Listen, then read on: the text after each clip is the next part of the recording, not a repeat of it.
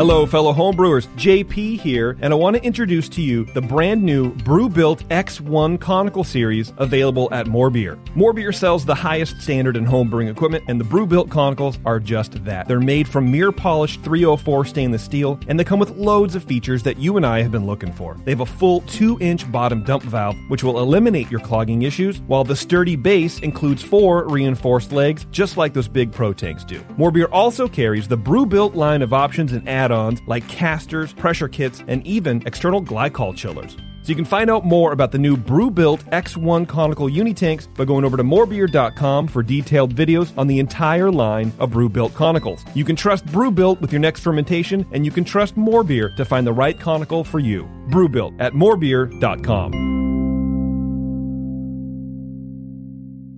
Today's Sunday session is brought to you thanks to the fine folks at More Beer. Visit them right now at morebeer.com. Feels like work. Shooting the shit for 2 hours, drinking beer and talking beer. What a wonderful experience. Can we not have the barf bucket near my mixing board? I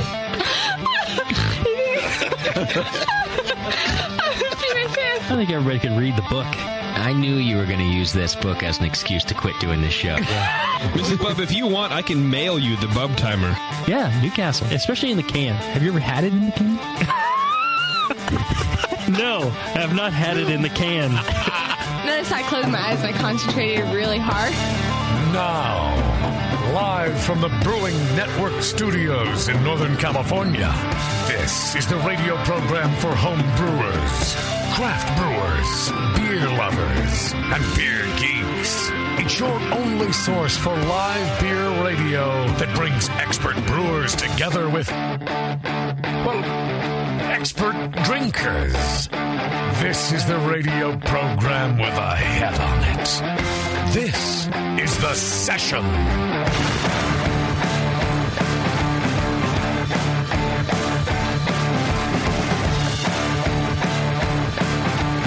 Well, hello. My name's Justin Crosley, and I am still alive. Pleased to meet you. People were cashing in on the death pool. It was dicey there for a while. I'd like to welcome you to our little show. I think you'll fit right in. Thank you. You're welcome. I've heard good things about it. And, yeah. Here I am, and not sick.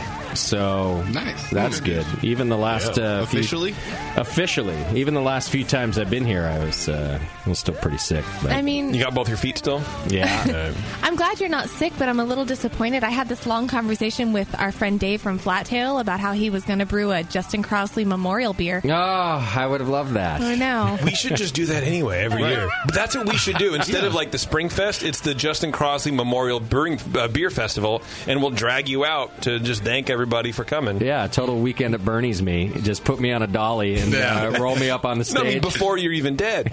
Oh, I know. Just pre-planning. Yeah. I just can barely move. Oh, no. Anyway. I knew where we were going with that.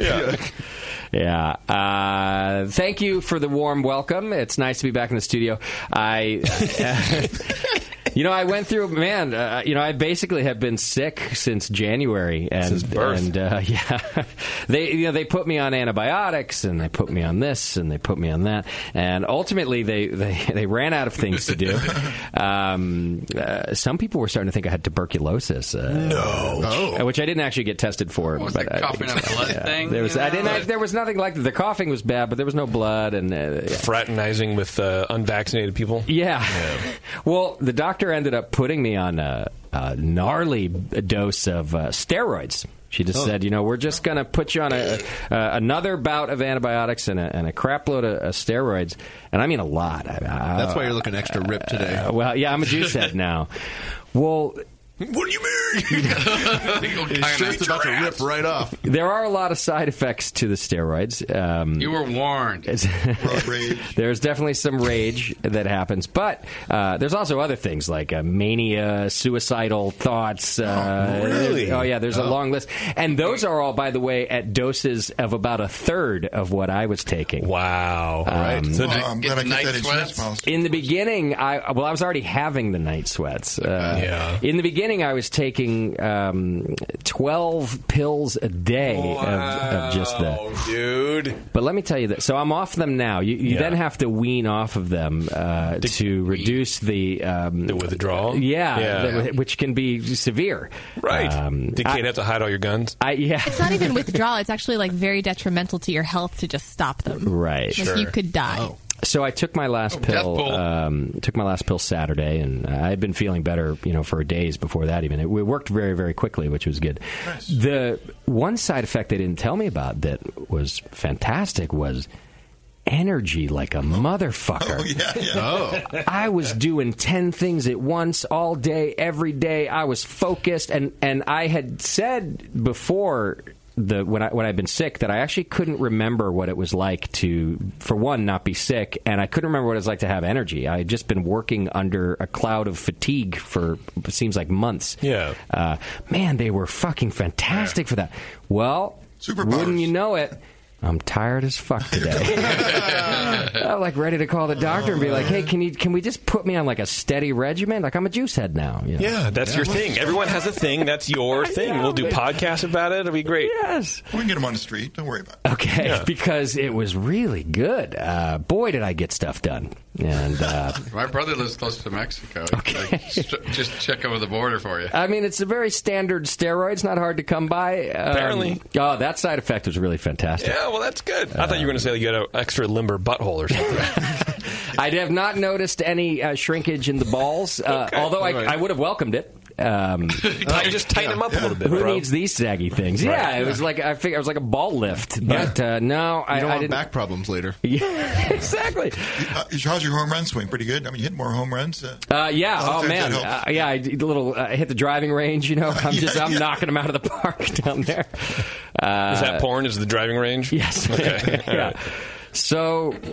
I feel better. I feel good. I'm happy to be back, and hopefully it'll stay away. I guess if I actually do have tuberculosis, it'll come back pretty quickly. But I don't think that's the case. Are we all in danger? Should you be broadcasting from Bebo's booth, and should we be here? If that's what I would have had, or for some reason still, I really don't think that's the case. Then I actually would have been putting all of you in danger. Good. God bless. It is a highly contagious, but. Spitting in the beers isn't good either. So we'll have our own hospital wing soon? I think so. The BN hospital wing. Right. That'll be a fucking fun wing. Yeah. We ought to get that going before me and Tasty head downhill. The infirmary. It's not the BN Army, it's the BN Infirmary. Yes. Right. They're putting the yellow tape right outside this window, I tell you.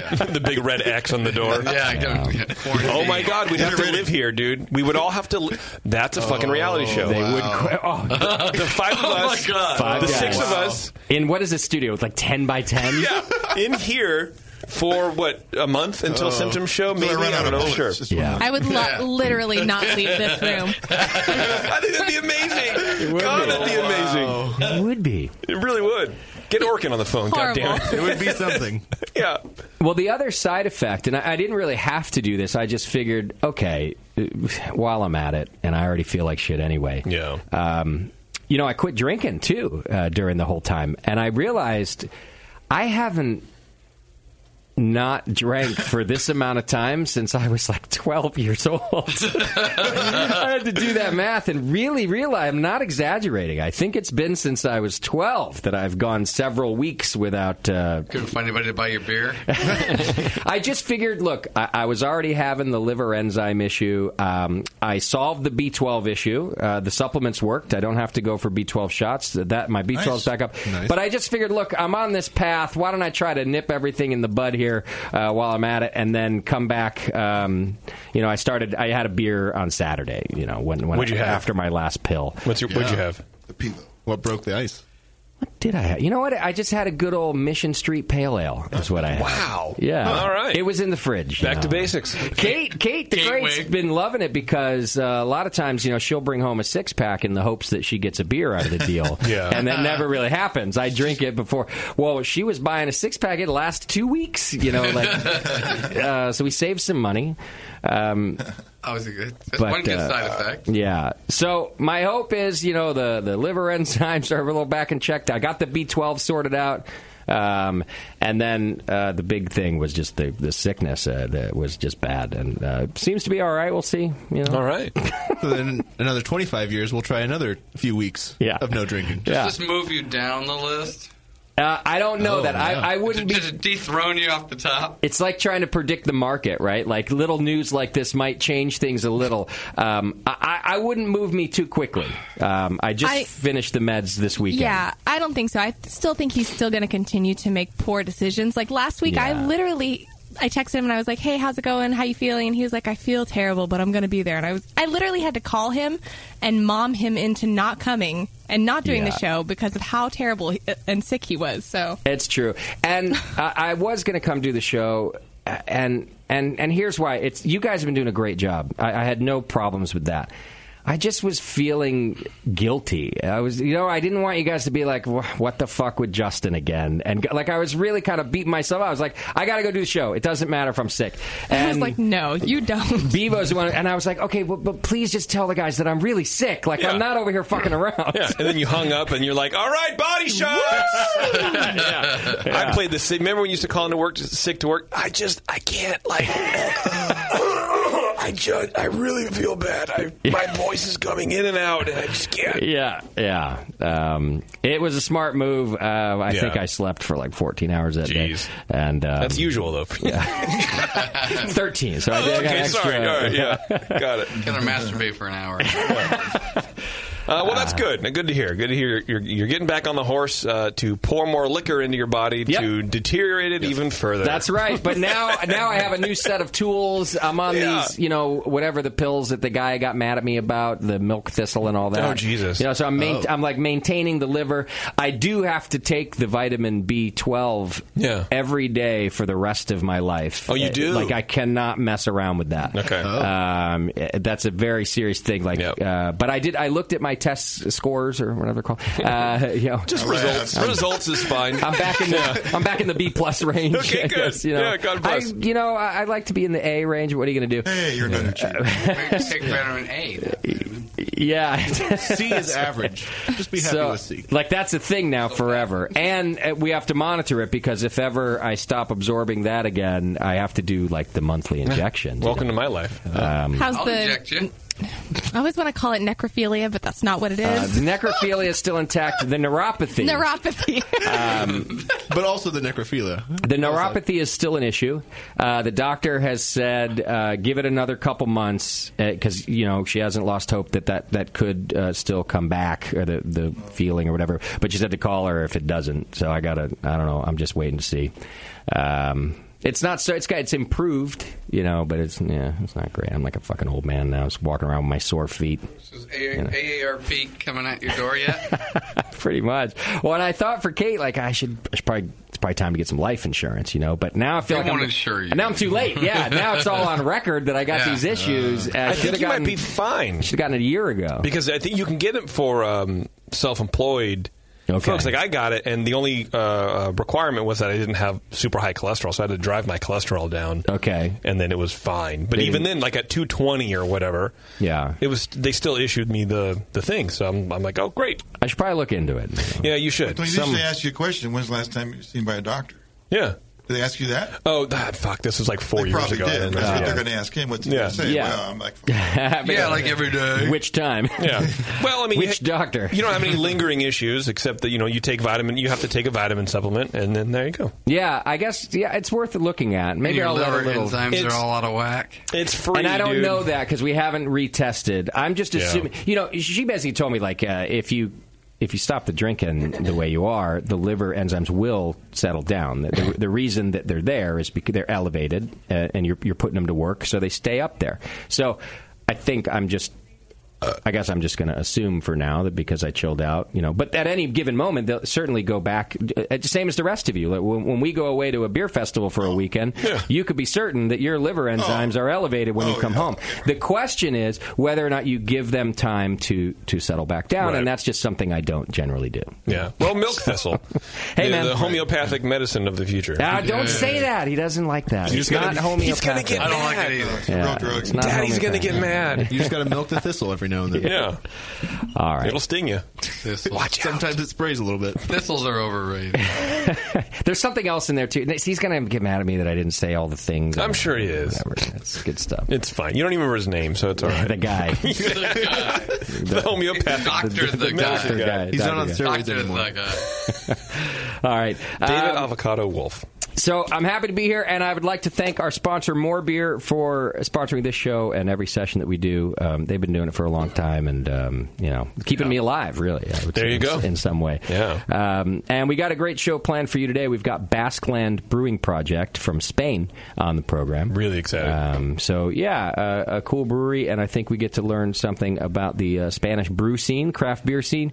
So we'll be talking to Ben Matz. He's their brewer over there. Sounds like they're kind of living the dream over there, like surfing around Spain and France. And dude, that sounds amazing. Right? Yeah. I don't even surf or like French but people. It just sounds good. Yeah. It sounds good. It still sounds good. Yeah. I mean, we've covered a lot of like the northern part of Europe. We'd like talk like the Norwegian beer scene and a lot of the English brew scene, but we haven't really kind of been down in the Spanish area. So I think you're I'm right. kind of stoked about it. I feel like I've mistaken some Brazilian brewers we've talked to for Spanish brewers before, but doesn't mean we've actually talked to Spanish brewers. What a jerk. Like, that's actually Portuguese I'm speaking. I think I was like, is it time for a siesta? And they're like, hey, where's your sombrero, amigo? I love tacos. Yeah. They're like, dude, I have a PhD. Fuck off. I know. And I just always say, I know. I'm the idiot. So we'll be talking to Basqueland in just a few minutes. Awesome. In fact, I got a lot to get through, so we can get him on the line here. It's late there. I believe it's early there. It's early there. Okay. Almost 4. All right. Let me get through this. We can do announcements and feedback real quick. Spring Brews Festival is this Saturday, April 1st. Tickets are on sale now. I do recommend buying your tickets early. It looks like we might sell out this year, so I don't want anybody showing up on the day of and getting butthurt. And then I have to send you away. Tickets. Yeah. So it's easy. Escorted away. Just go to bnbrewfest.com. And a lot of great breweries are going to be there. We've got 60 breweries lined up, which is more than we've ever had. The park is going to be full with breweries, including one of my favorites, Drake's Brewing Company. They will be there, and they're also a sponsor of our soundstage. That's right. Which is, they've been doing that for years, and this is a big deal. We cover all the costs for the fest, as best we can for with sponsors. The entertainment is a significant cost, and then that allows us to donate more money to the nonprofit who we are supporting, which is the Toto Santos Business Association. They also bring music to the park all year long, or all summer long, I should say. Yeah, Drake's is a really popular regional brand, so when they have their banner up there on the stage, it just fits right in. Yeah, and you know what, John, I was just talking about this to somebody the other day. John Martin, he's the owner of Drake's and Triple Rock and Jupiter, and he is one of my favorite entrepreneurs in this business, and he's such a smart guy. They just expanded Triple Rock. I got to see it for the first time the other day down in Berkeley there, and I just really love that guy. Not only is he really smart with the things he does, but he's such a supporter of craft beer, and he's the guy who shows up and he doesn't. No one knows who he is. He doesn't want any attention. Like, he's not out there to. He's not like me. He's like, hey, let's. He's just. He goes out to support whatever's happening. He came to our grand opening here at the Hop Grenade. And anyhow, I just wanted to shout out to Drake's for being another sponsor of the Spring Brews Festival. Go to bnbrewfest.com and get your tickets today. I highly recommend that you do that. We've also got a VIP event happening right here at the Hop Grenade, and you can get tickets to that for $35. You get, I think it's like 6 or 8 pours of beer that we've been saving up all year for this event. Plus, we've got Whole Foods coming in and bringing artisan cheese, charcuterie. I think there's some salad because it's like the pre-party. Is it artisan salad? It's artisan salad. Nice. Yeah. Artesian salad? It's artesian. Both. Wow. It's from an artesian well. It's from Artesa. Yeah. It came from the earth? Yeah. Came from the earth? Artesian. Gross. Yeah, raping the land. I'd check that out, maybe. No, that sounds really cool. You should come in and check it out, Tasty. Yeah. That is going to sell out, especially because tickets are only $35, and it's all you can eat of all of the things that Whole Foods is bringing, and then a lot of great beers. So you can go to, what do I have that at? SpringBrewsVIP17.eventbrite.com, or go to the Hop Grenade Facebook page, and you'll see it there. You can click on it and get your tickets. Do your Amazon shopping through us. Click the Amazon link on the homepage. Both U.S. citizens and people in the U.K. Can do it, and you just shop as normal after clicking that link, and we get a little cut. It's a great way to support us. You can also subscribe and join the BN Army. And just for as little as $2 a month, we enter you into the More Beer monthly donation giveaway, which is it's $100 that we give away every month to More Beer. So sign up and become a donor. It's important to keep us alive around here, literally. Boom, boom. All right, get other updates and funny things over on Twitter, Facebook, and Instagram. You can send your feedback to feedback@thebrewingnetwork.com. Do that.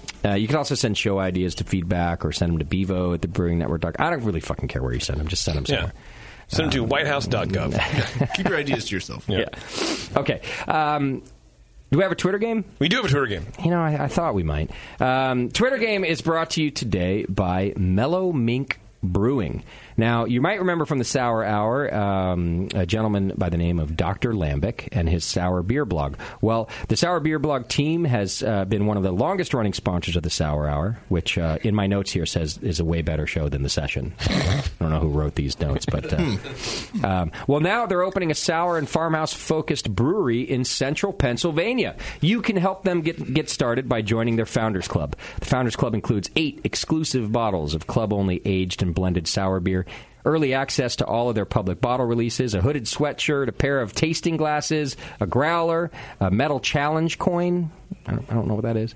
Oh, that's where your buddies and you, if they don't have their coin and you have yours, they have to buy you a beer. Oh. Or something like it's something you can do with it. Okay. Huh. You get that? You don't take the coin unless you're really serious about having it. It's kind of the thing. Oh, so you have to show up to play. You can't just be like, I'll do it, and then never do it. Yeah. So a lot of guys drink free all the time because one of their buddies is going to forget. That makes sense. I think that's something like we would do here. Yeah. Why don't we? On the show. It wouldn't be. It would be like a condom, though. It wouldn't be a coin. A challenge condom. It'd be who's wearing their challenge condom? It'd be a cock ring. Show it to me. Drop them. All right. Boner chicken. Not to mention discounts and more. You can learn more and join the Founders Club. Check out Mellow Mink Brewing at mellowmink.com. All right, what's our Twitter game? Well, a lot of talk has been made recently about defining beer. I don't know. I'm trying to make something up. I want to figure out what the BN Army thinks that a beer fault would be that's named after the after the Brewing Network, after the BN. So I want you guys to create an entirely new off flavor in beer, and then name it after us appropriately.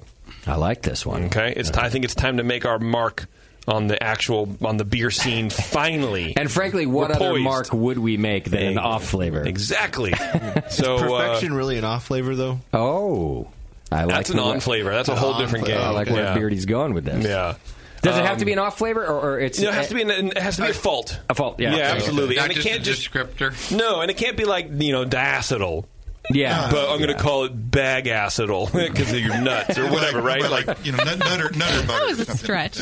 Yeah, right. Speaking of nuts, stretch. Okay. Yeah. Anyway, that's the Twitter game, my friend. All right, yes. I like it. Do you though? Okay. I'll tell you what, because I actually care about our guest and his well-being, I'm gonna wait on the feedback. Because if we do the we have a great feedback this week, actually, and we could spend some time on it, so I hate to rush through it. I'm just wowing because you care about another human being. The meds are working. Fair enough. Yeah. I'm not raging about anything. The weaning was well done. All right, but before the break, what I will let you know is that HomebrewCon is upon us. You know, the American Homebrewers Association National Homebrewers Conference, now called HomebrewCon. Now, of course, we'll be there. We are always there. This will be our 12th year going. Tasty's been going longer than that. Me too. So, yeah, Doc had been going since before. Well, registration is now open. It's not like a few years ago where you couldn't get tickets because now they do larger venues. And they really, let me tell you, they got their shit together after, there was a growth spurt and a little difficulty making it happen. But they fixed all that. So There's also, if you buy your tickets before April 19th, you get some early pricing. So go register for HomebrewCon. It's the homebrew event of the year. It packs a massive amount of fun and learning into 3 unforgettable days. It's June 15th through the 17th, and you can join thousands of your homebrew comrades in downtown Minneapolis. Early pricing still available, but not for much longer. April 19th, it stops. So you need to go to homebrewcon.org and check it out. Get your tickets now. I wouldn't say it's unforgettable because I had some blackout parties. Yeah, it's possible to forget. Yeah. Forgetting is definitely a thing. Yeah. It's a goal. There are so many things It's more of a byproduct, Doc. That are just burned into my memory. I can't forget them. I found things on my phone. Like, whoa. All right. Here's what we're going to do. We're going to take a break, and when we come back, we're going to talk to Basqueland Brewing Project right here on the session. I'm excited to be back and drink some more beer with you guys. So hang in there. It's the session.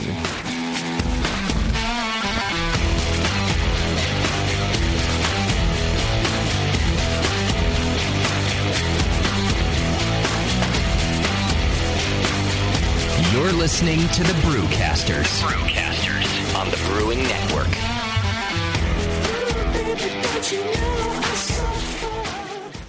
Are you a member of the White Labs Customer Club? If not, you should be. It's the easiest way to earn free stuff for turning in your old homebrew labels from either Vials or Pure Pitch. All you have to do is save your labels and redeem them for things like free yeast, an exclusive White Labs t-shirt or sweatshirt, and even the opportunity to brew with the yeast man himself, Chris White. Signing up is easy. Just go to whitelabs.com/customer club, fill out the registration form, and then mail in your labels. They will return the favor by sending you awesome White Labs swag. Go sign up today at whitelabs.com/customer club. White Labs, pure yeast and fermentation since 1995. The 21st Amendment. Watch out! Do you like beer? They make beer. Watch out! Do you like friends and fun? They make friends and fun. Watch out! Do you still like to have a good time? The 21st Amendment. Watch out! The 21st Amendment in San Francisco, located at 563 2nd Street, 2 blocks from the building where baseball is seen and played. Try their beers in the pub or try them in the can, featuring Monk's Blood. Made with real monk. Watch out! So why not have the best time of your life? Go to the 21A and Sean O'Sullivan will personally greet you with a can of Monk's Blood. The 21st Amendment. Watch out! This advertisement is not in any way affiliated nor associated with the 21st Amendment Bar and Pub, nor its subsidiaries or affiliates. This telecast is not copywritten by the 21st Amendment for the private use of the Brewing Network. Any use of this telecast without Jamil Zainashev's consent is prohibited. Suck it, JP. Brewing great beer is a process of continuous learning, and the best books on every aspect of brewing can be found at Brewers Publications, with more than 50 awesome titles like Modern Homebrew Recipes by Gordon Strong, Designing Great Beers, the Ultimate Guide to Brewing Classic Beer Styles by Ray Daniels, American Sour Beers, Innovative Techniques for Mixed Fermentations by Michael Tonsmeyer, For the Love of Hops, The Practical Guide to Aroma, Bitterness, and the Culture of Hops by Stan Hieronymus, and Radical Brewing, Recipes, Tales, and World-Altering Meditations in a Glass by Randy Mosher, plus many, many more. These are the books and the authors with the knowledge to push your brewing farther than you thought possible. And you'll find them all at fine homebrew and book retailers everywhere. And visit the website at brewerspublications.com. Brewers Publications, all the best on beer and brewing. Since the first time the Brewing Network microphones turned on, More Beer was behind it. More Beer sponsors the programming on the BN because, like you, they love brewing. And like the Brewing Network, they love sharing their knowledge. Morebeer.com isn't just a website to place your next equipment or ingredient order. Morebeer.com also gives you access to free beer information that will make you a better brewer.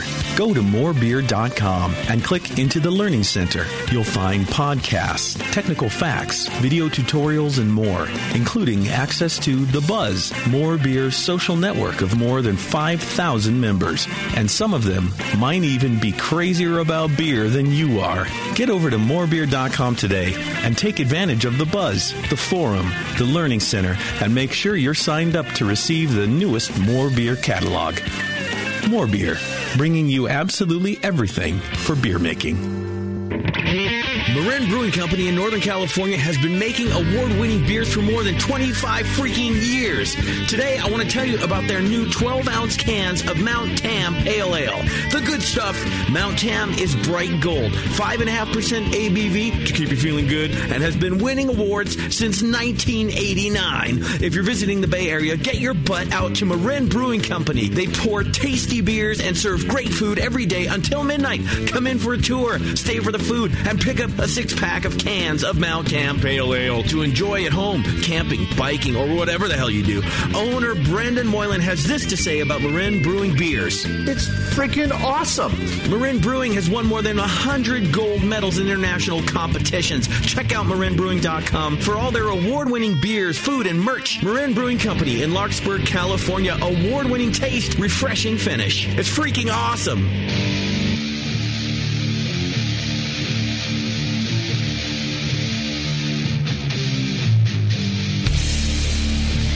This is Corey King from Side Project Brewing, and you're listening to The Session on the Brewing Network. All right, thanks for sticking with us. Before we get to our wonderful guest today, I want to let you know that Great Fermentations is giving away free homebrew ingredients for 15 years. Wow. And the Blickman Brew Easy all-grain brewing system. Just go to greatfermentations.com/giveaway and enter for your chance to win. It's a huge prize, a $10,000 retail value. Compliments of our friends at Great Fermentations. The grand prize announcement will be on Saturday, June 17th, so get it done. They're also doing random giveaways every 2 weeks leading up to the close of the competition. Items include conical fermenters, temperature controllers, and the new Blickman Riptide brew pump, and a whole lot more. So check it out. Top-notch customer service and everything else you need over at greatfermentations.com/giveaway. All right. If I remember how to steer this ship, and there's no guarantee that I do, we should have Ben from Basqueland Brewing Project on the line. Ben, you there? Hello, yes. You made it. Hey, buddy, how you doing? Good, how you doing? I'm doing all right. Welcome to the show. Right on. Yeah, thanks for having us. Thanks for having me. I appreciate it. I know it must be, 3 in the morning there? Maybe worse? Yeah, it's 3:30 here. Okay, so it's time for a beer. Time for a beer? Yeah. Coffee beer, though. Let's not get too crazy. Yeah. Absolutely. So, Ben Matz is, you're the head brewer there at Basqueland, is that right? Yes. Okay. Yes, that's correct. So, help us learn a little bit about the brewery. We'll talk about your history as well, but how long has Basqueland Brewing Project been around? We've been open for about the last year and a half or so. Okay. And we actually have a 20-barrel brew house there in northern Spain, in San Sebastian. That's a pretty good size start. 20, go right for the 20 barrels. Where'd you get the brew house from? It's from DME. Okay. From DME Canada. Got it. And it's 20 barrel.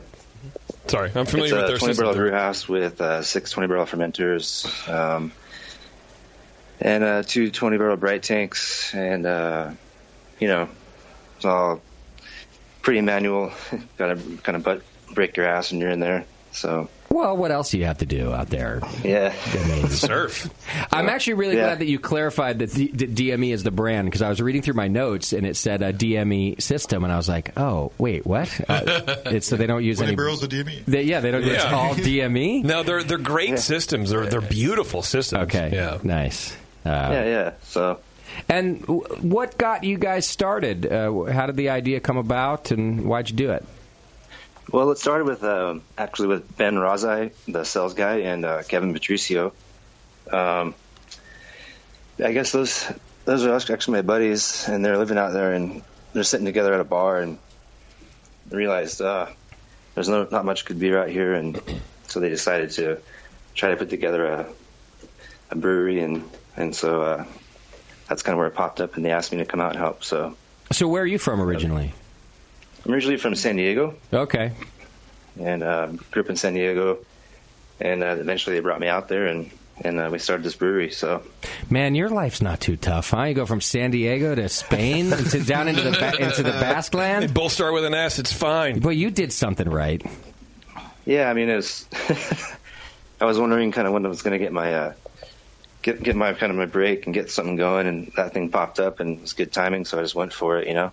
Were you a brewer, a professional brewer here in the U.S. before? Yeah, I was actually brewing with Stone Brewing Company. Okay. In San Diego, and then brewing with Pizza Fort, and I actually had a few years head brewing down in Baja California, down in Ensenada with Survey City at Wendlandt. So I can't tell if you've been chasing the beer or the surf so far with these locations. Yeah, I guess both. Okay, so that's not a bad decision. Yeah, I mean, just kind of things led to one thing to another, and Stone was great, a lot of good experience there, but just kind of needed to move on, and things kind of popped up and just went for it. So okay. Can you tell me a little bit about what the craft beer scene is there in Spain, and maybe even what it was before? It seems it's a bold move to go, hey, there's no beer around. Let's open up a craft brewery and see if people like it. Yeah. So what kind of happened was this idea popped up, and then they had me come out there. We brewed in Logroño, which is about a couple hours away from where we're living, and there was not much of a beer scene going on, and it's actually growing like crazy now. Okay. And as far as craft beer goes, and let's see. Sorry, guys, I'm just pretty tired. It's okay. I'm gonna try to now I feel bad. I'm gonna try to keep you going, man. I'm tired too. I don't know if you know this, but I was on a lot of drugs up until yesterday, and now I'm tired. Sorry, not saying I'm tired. Just woke up, so you're pouring beer. The people you're pouring beer for, say a year ago, are they just starting out in craft beer? Excuse me? Yeah, your consumers. Yeah. Like, how educated were they? Did they when you started producing craft beer there? Did they run to you and say, "Finally, we're looking for this," or did they say, "Like, what is this? This is something we're not used to"?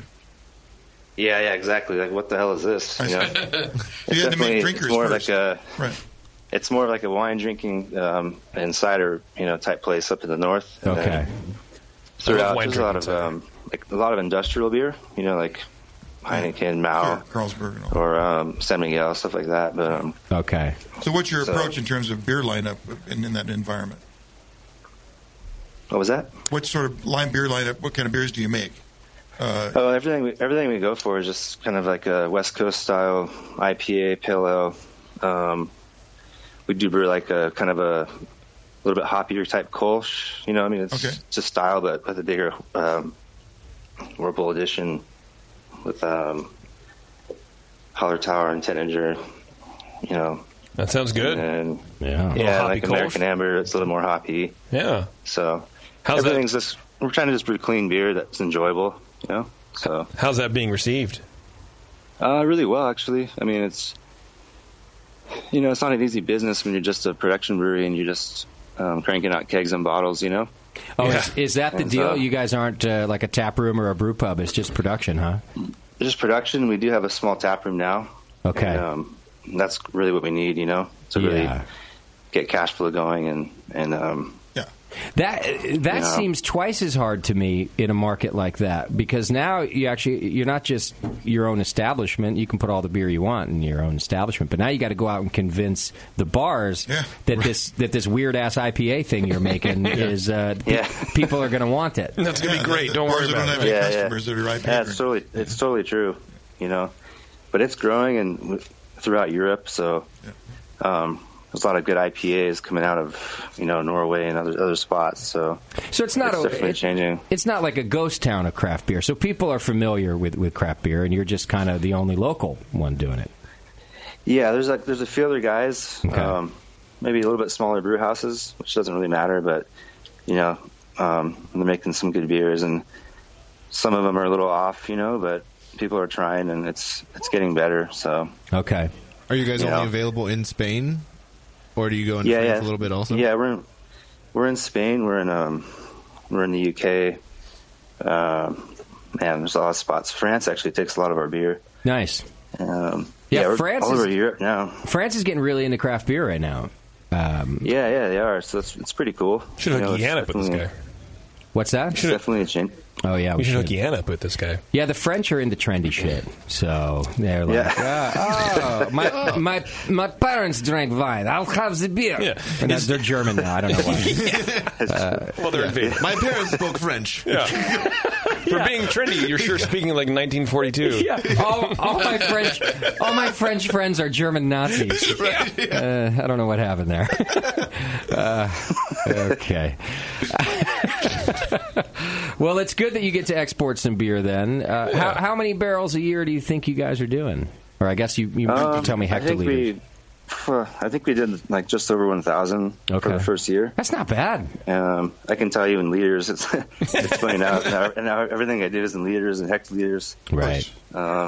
You know how that. So, but in Celsius, so it's pretty funny. But yeah, I think we produced the first year 150,000 liters, and then I think this next year we're aiming to hit almost 300,000. So wow, produced and almost sold. So it's pretty good considering we're pretty young and we just keg and bottle.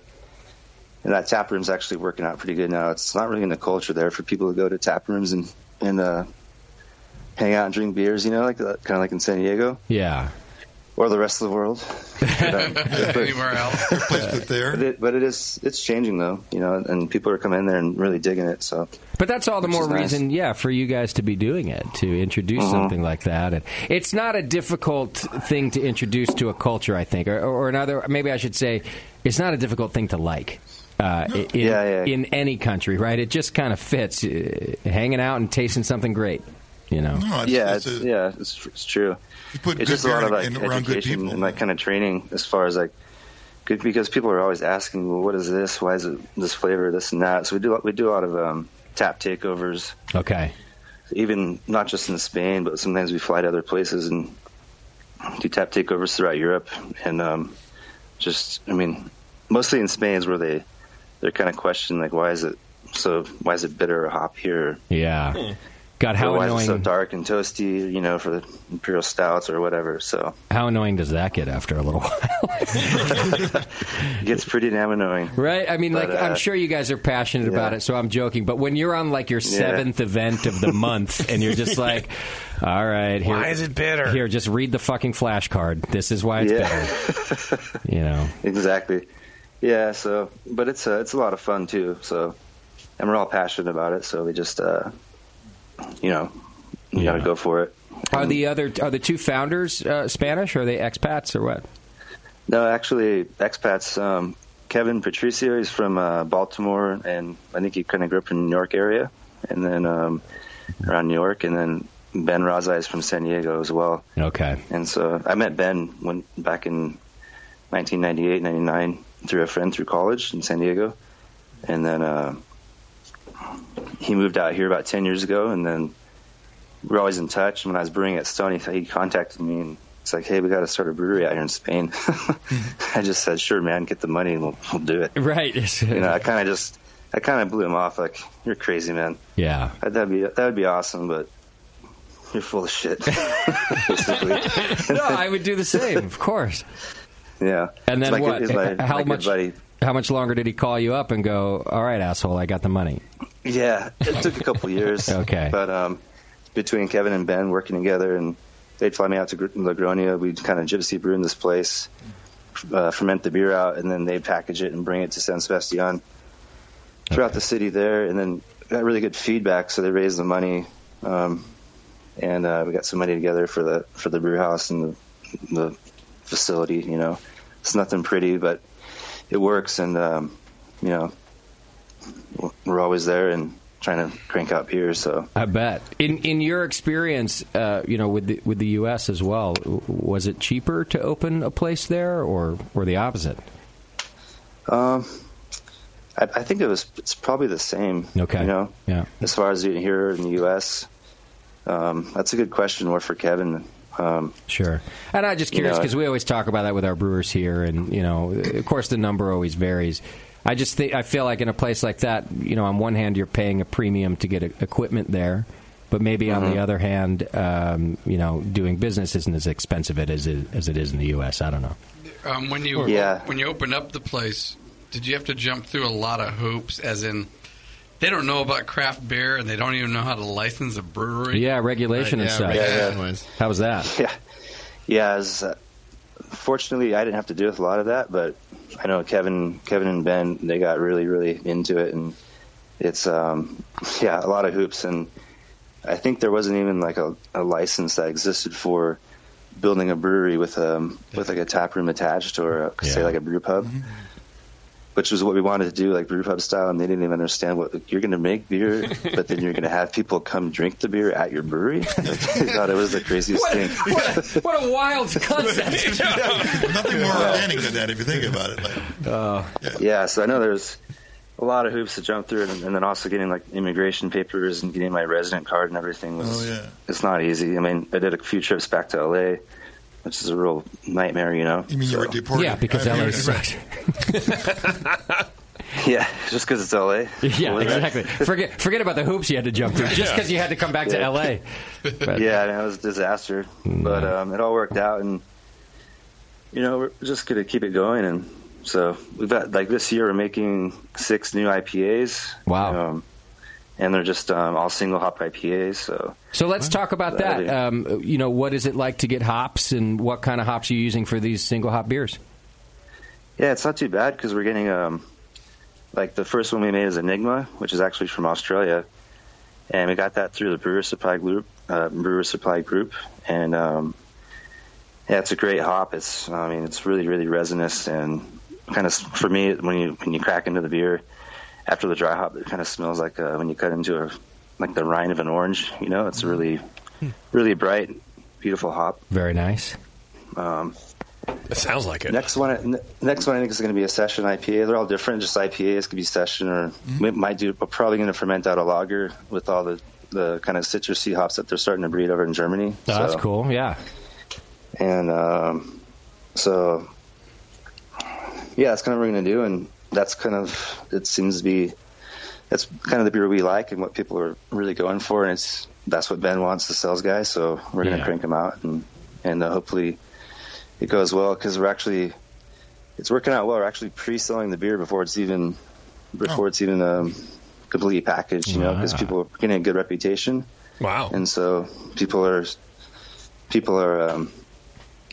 asking for it before it's even, like, all the distributors, before it's even finished. We'll make one batch, they love it, and then they want more, so then we ferment out more. So So is it easier to sell a new beer than it is to maintain a recurring brand? Is that why you guys are continuing to just do different single hops? Yeah, that's a tough one. We're it seems like, because people they're always asking Ben, like, what's new, and so they always buy the core beers, and then they pick up this is a new batch of something, and then they grab it up too. So, and for us, it's just more fun just to be making new stuff instead of we're making the same beers as well, like Pale Ale, IPA, all that, and trying to be consistent. But and then there's these other ones that we have fun with, and design a new label, and it sells quick, and we try to get it out there fresh, and hope that people are tapping the kegs quickly and going through it. So, you can always hope. Yeah. How's that hope working? Keeping them cold too. Yeah. Are you finding people in the market are kind of listening to you as far as drink times and how quickly to tap these beers and kind of to circulate them, or is there still some sort of old guard about, beer lasts 6 months, it's fine, I'm not going to worry about it? Yeah, man, it sucks. Like, it's exactly what you said. Like, we'll give them like a session IPA. You want to drink that fast, get it on tap, and these bars hold on to it like it's supposed to be aged or something. Well, the other beers they're pouring are pasteurized. It doesn't really matter. Yeah, so that sucks. But it's getting better. But that's good. Or sometimes. We use a lot of key keg, which I'm not too happy with, but we send that out, and then it sits at a bar, like next to like a heater, Oh yeah, God. Oh yeah. So it's like, just kind of changes the beer pretty quick, and it's a bummer. Like, oh my gosh, this is a beer we're making. Like,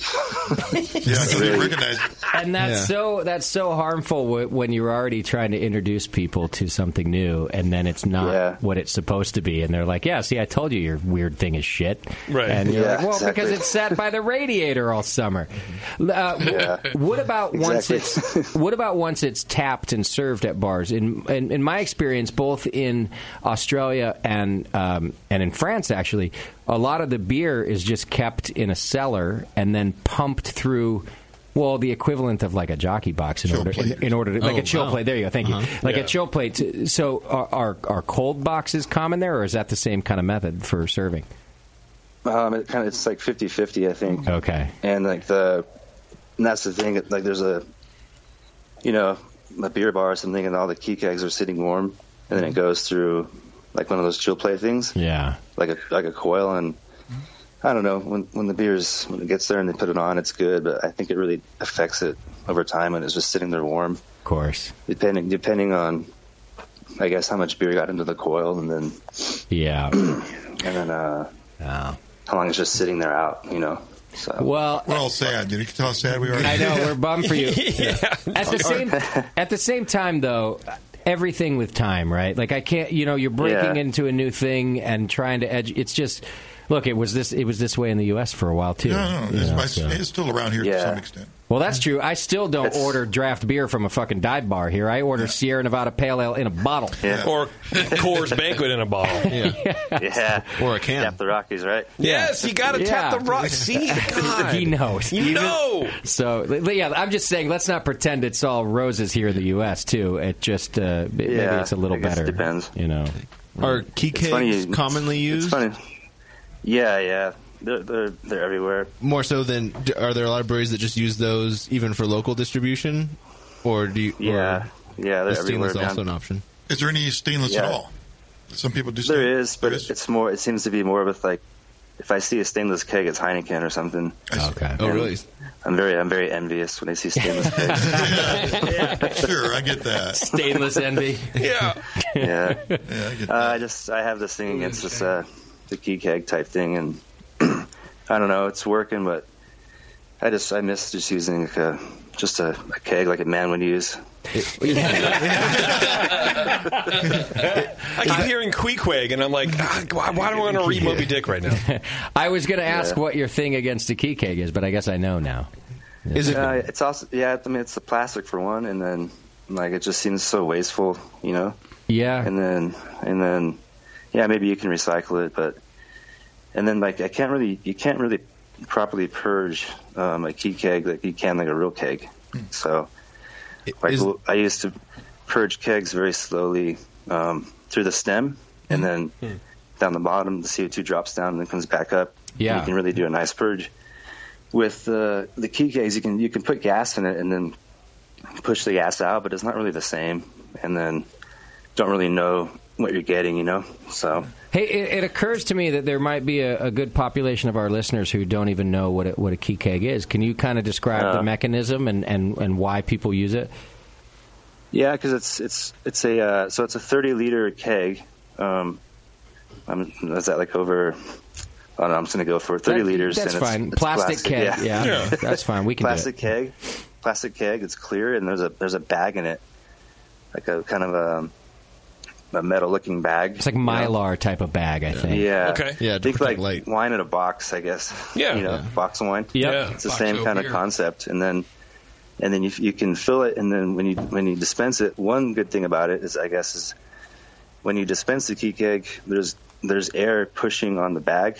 You don't have to use CO2 or anything, so it's just pushing on the bag, and that pushes the beer out. Yeah. But they're kind of finicky with the carbonation levels, and they burp a lot, and so. Yeah. I like the old keg where it's just sitting there with CO2 touching the beer all the time. When you're dispensing. Yeah. I don't know. Maybe it's just. They're kind of self-adjusting too. If one comes in a little bit low, by the next day it's normal. You know who has? Yeah. You have to weigh every keg. I mean, I think we always weigh a normal keg anyways. But if you fill them too fast, just like a real keg, it's going to foam. But then you can see. When you fill a real keg, you can see that it's foaming and it's topping up, Whereas like a key keg, if it's foaming in there, you don't really know, so you have to go slow for them. And that's too bad. Yeah, I don't know. Well, that makes sense. They're fine, but they're not ideal. For the sake of argument, there are reasons people use them too. And for one, is obviously you don't have to invest in stainless. That's one.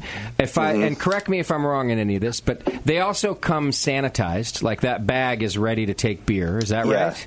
It's all supposedly it's all set in, ready to go. So, which of course you could look at one of two ways. You could say, great, it comes sanitized, or as a brewer, you might go, I really wish I could have sanitized this myself. Right, yeah, I don't trust those because I know what I'm doing. Yeah. But anyhow, not that I'm an advocate of key kegs, just sort of pointing out there's a reason people use them. And then, of course, it's a one-way keg, right? So if I were to buy your beer here in California, you'd send me a key keg, and of course, never get the plastic thing back. I would throw it in the bay. Yeah. You're the reason why we have to bring our own bags to Safeway. Yes. Yeah, it's terrible, but we joke, and I got this from another brewer, but there's like, another key keg going to Key Keg Island. One day.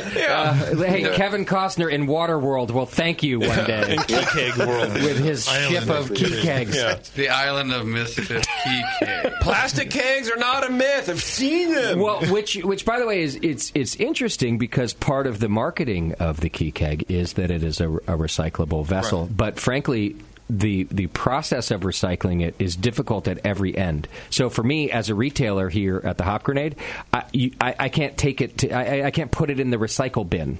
It has to go to a special place, which means my staff has to take it there. And then does that place do the right thing with it? Because again, it doesn't just go in the so. Even the recyclability that I think has been marketed a little bit is kind of shady. You know, the key benefit is not having to go get it. Not for a brewery. Yes. Yeah, you can send your beer much, much further.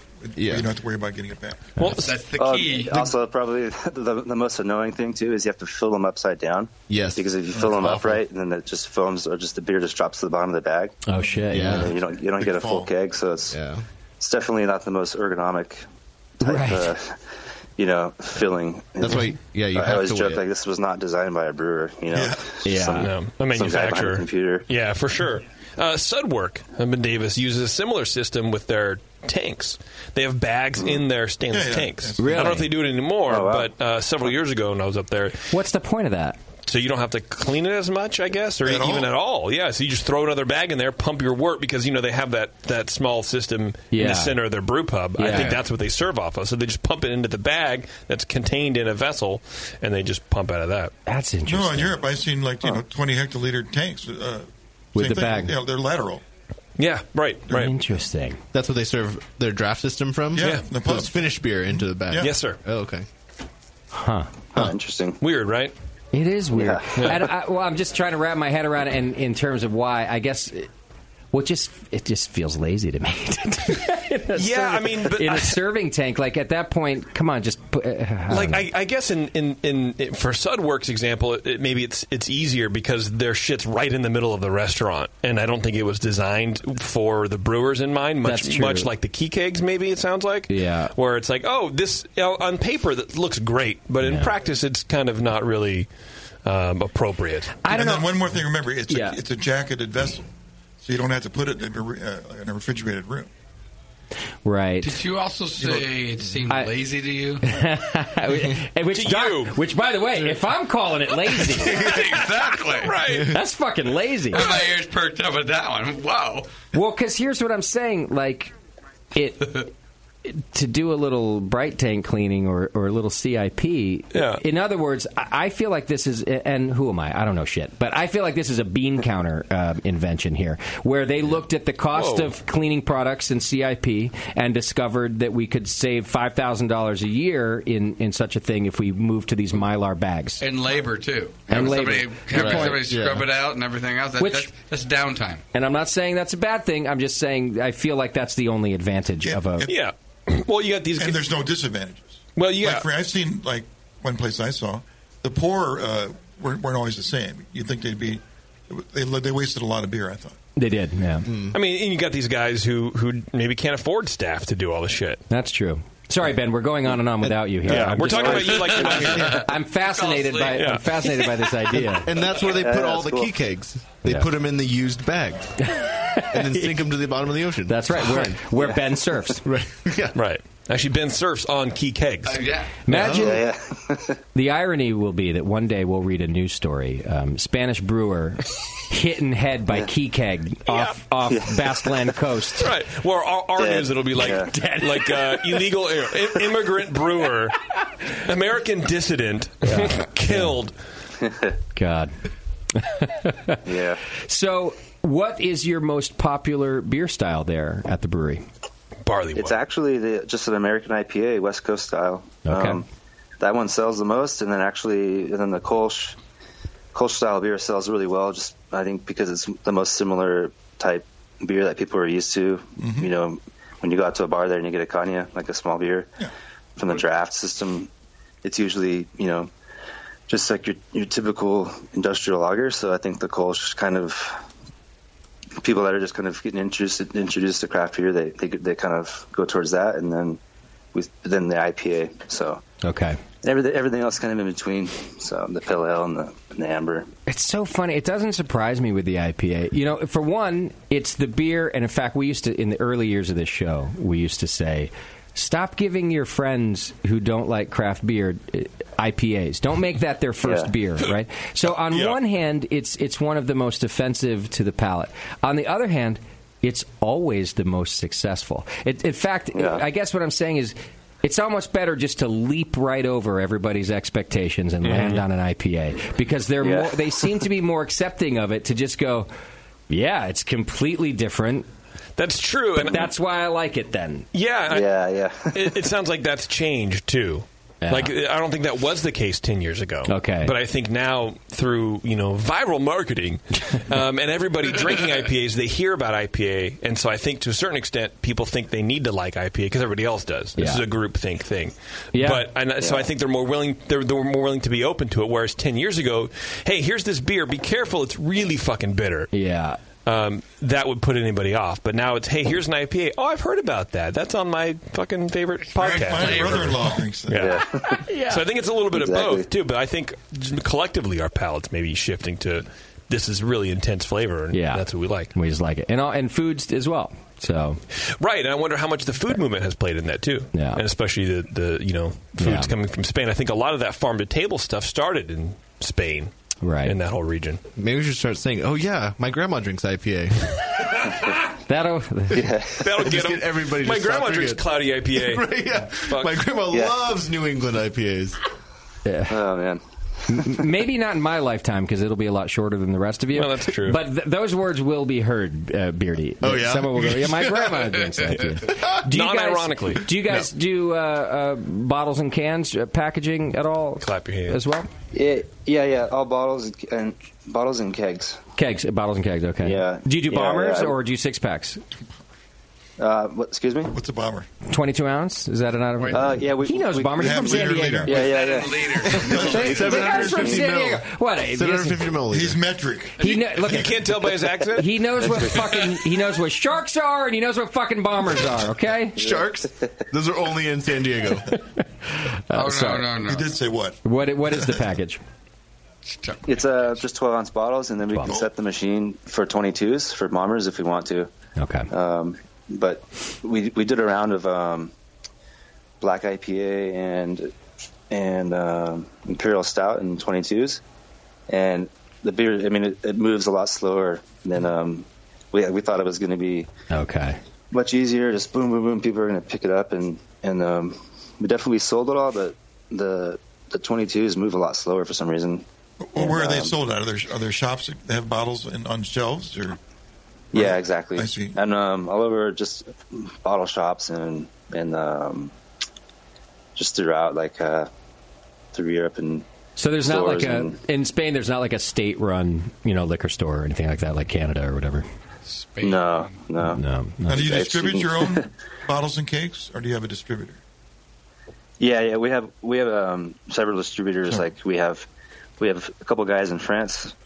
There's one company that picks up a lot of beer from us. Okay. Another guy, he's kind of more independent. He comes around every month and just picks up a pallet, and then we have in the Basque Country up here we have Zappyine. They're a cider house. They distribute our beer as well. And then down in the south we have Corsat. So we have a lot of different guys taking our beer. And generally, when they take ownership of it and get it to their place, is it kept cold there or not?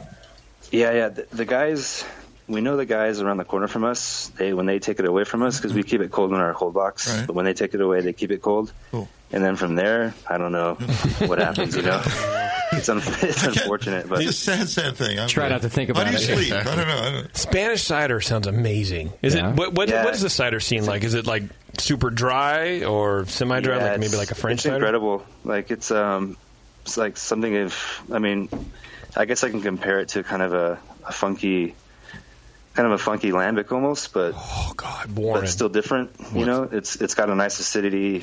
It's really dry. So does that sounds good. When you say kind of like a funky lambic, are they just using natural yeast from the fruit? Yeah. They use a spontaneous fermentation, and I've been there for the harvest. We actually made wort and blended in like a fresh press for the harvest, and the beer was raging fermenting the next day. Nice. Just from whatever was on the apple skins. That's very cool. And that's a lot. Just to see, we just did 1,000 liters just to see, we split the wort with the apple press. It's like 12 gallons. And because we have a good relationship with the cider house guys down the road from us, so we did a little experiment with them, and but the cider itself is awesome. Is it like the kind of bready character? Yeah, exactly. Yeah. I love that shit in cider, dude. Little tiny Brett character. Yeah. It has a little Brett, and for sure it has Brett character. And then, if you find a bottle that's maybe 6 months old or a year old, some of them are kind of nail polishy. They get kind of acetic and get kind of weird. Yeah. And kind of off. But when you get them when it's fresh or 6 months or so, they can be really bright and kind of a little bit funky and real acidic, but not as acidic as a sour beer, Okay. Yeah, good. I'll even drink it when it's old, like you're describing. I'm an alcoholic, and that sounds fine to me. But that Brett puts a different spin on it. Yeah.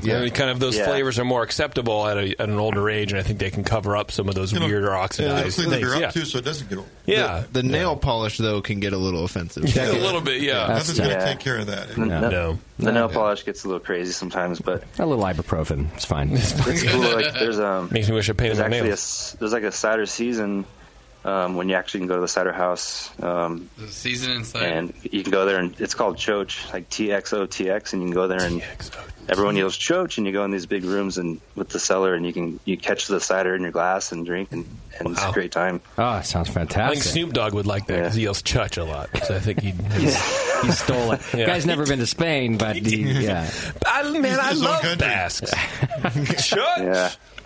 Snoop's all about cider. That is cool. He sells it. Oh.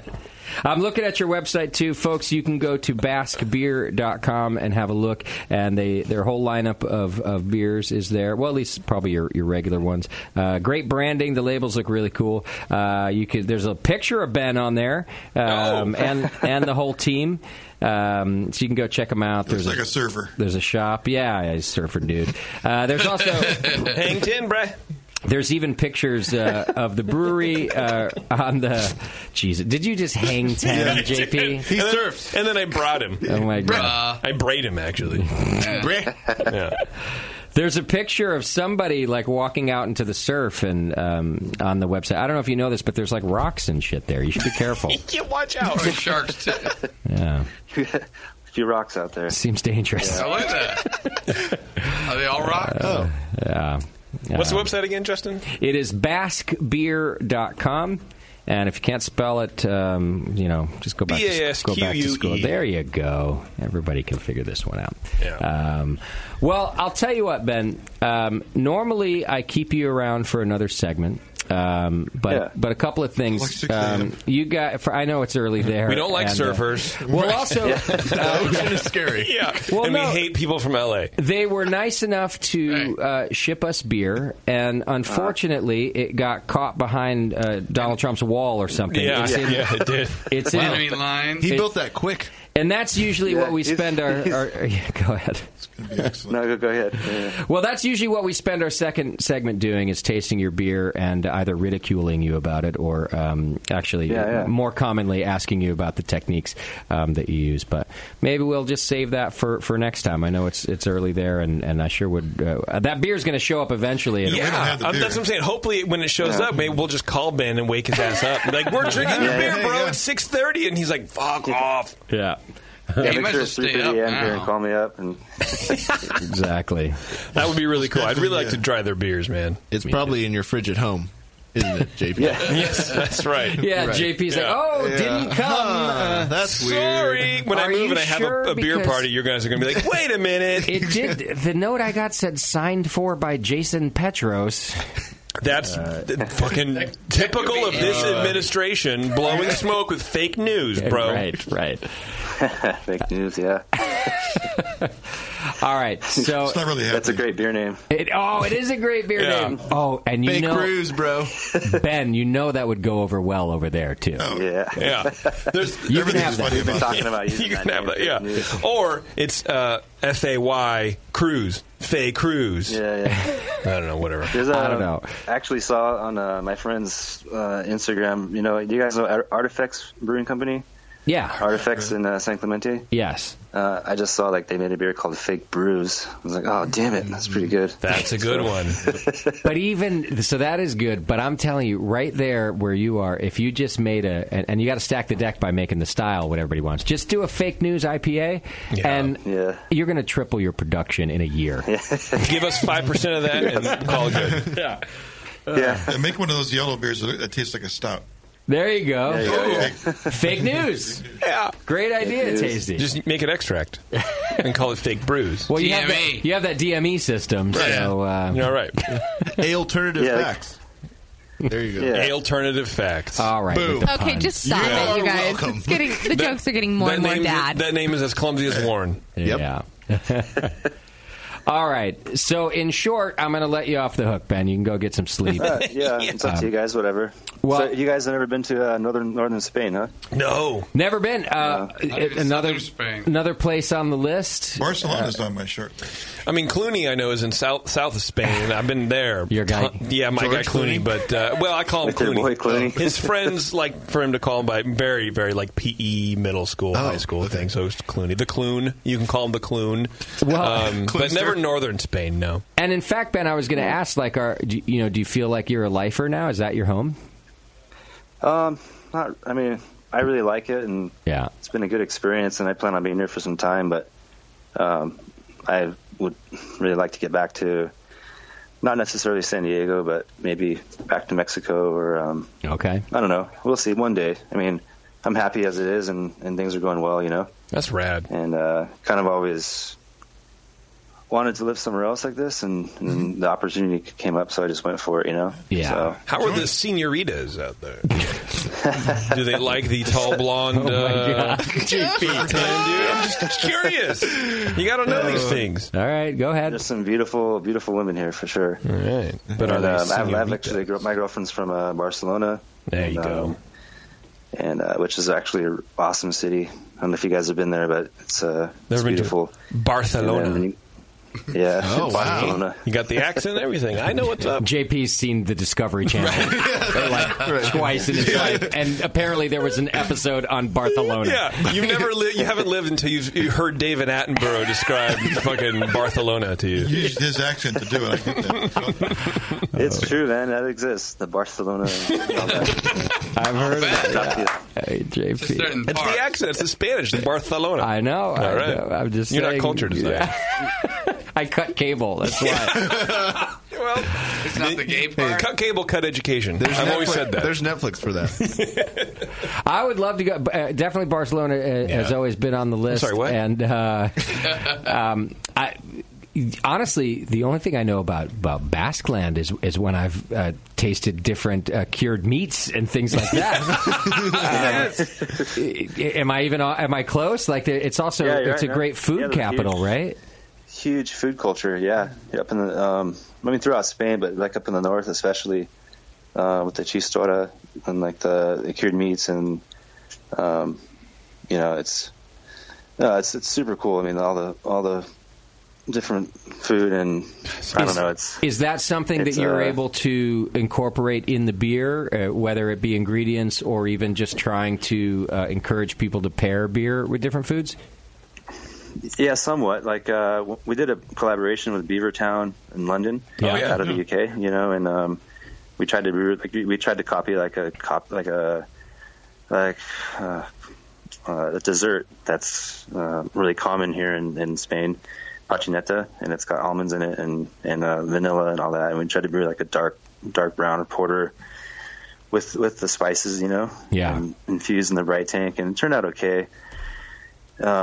It's decent, but we've done a lot of stuff with local crushed hazelnuts and infusing the bright tank in a porter, an imperial porter, and then imperial stout as well. The coconut wasn't local, but we toasted coconut, infused it in the tanks, in the bright tanks, and I don't know. It kind of goes with like a lot of the tradition of as far as fresh product and pairings, with the food, and sure. So, and it seems like that would kind of drive people in too. Is what I was thinking to make an association like that. Absolutely. Yeah. People get pretty into it, so it's cool. Yeah. And I don't know. It's interesting, to see like what, and the food culture is pretty amazing here. So I just get fat. That's what would happen. But you do preserve. My buddies send pictures to my buddies through WhatsApp or whatever, and I was like, "Geez, man, like, how are you not so fat?" Right. You see what we're getting into sometimes, Well, you got work to do. You're sweating it out in that brewery. I wouldn't be doing anything. I would that brew house a lot of email destroys me. So you should be raking in the dough. I would just be hanging out raking in the dough. Yeah. That's what I would do. And getting fat. What's Spanish for dough, JP? Moolah, I think is what it is. Okay. That's not Italian? Right. We don't know. Okay. Shut up, Beardy. There's no way to know. JP knows. JP's Spanish. He's practically Spanish. Yeah. Simone of Greece. Yeah. He's from Eastern Spain. Yeah. Hey, man. All right. Eastern Spain. Well, Ben, I appreciate your time very much, folks. You can go to basquebeer.com and check it out. And if you're ever in the Basque region, I recommend you go to Basqueland Brewing Project. I know we will. Yes, absolutely. Yeah. You can just send us an email or try to contact us. Anyone who's listening wants to come visit. If you go to San Sebastian, it's a beautiful city, and there's so much to do and see, and the brewery is there, so you might as well swing in for a beer. Hell yeah, dude. Check it out. So I'm waiting for that beer to show up. I know. Can't wait. Yeah, well, hopefully you guys enjoy it. Hopefully it's tasting good, and who knows how long it's going to sit there. I know, that's exactly. It just depends on how long some drug dog is pissing on it in the customs. We won't judge too hard. But what we will do is we're going to throw a little Spanish party when we get it, and then we're going to take a nap. Is what we're going to do. Yeah. The classic siesta. We're going to drink it all, and then we're going to go to sleep. We'll have a fiesta, then siesta. Sounds like a good plan. Yeah. Actually, we'll put up all the beers in a piñata. We're going to get really, really authentic here. All right. Guys, stop it. Piñata. I don't know. Yeah. Because it's whatever. Ben's like, I haven't seen that since I ate a super burrito in San Diego. With a California one. True. Hey, do you have like a go-to dish now there? Like, what's your favorite Spanish food? Ooh, yeah. Tapas? My favorite thing to do right now is go to the cider houses for the season. Yeah. It's just a few months, and all it is, it's a set menu of it's bacalao, which is cod. It's like a cod dish of fish, a little small amount, and then tortilla bacalao, which is a kind of an omelet with cod, and then the final dish is a chuleta, which is a fat steak, and it's served very, very rare. Okay. It's barbecued, but very, very bloody. And then you can go choach all you want, You know, get into the cider. So, but probably my favorite is just to go to the Old Town and drink the local white wine with different dishes like sardines or anchovies, like anchovies on bread, and I don't know. There's a lot of different things. Like in the seasons, they'll have I don't know, off the top of my head. Probably my favorite, I guess, would be Cigalas, which are seagulls. Oh, yeah. Yeah. So there's a lot of different stuff to go for, you know. But do they have seafood? The seafood's incredible, you know.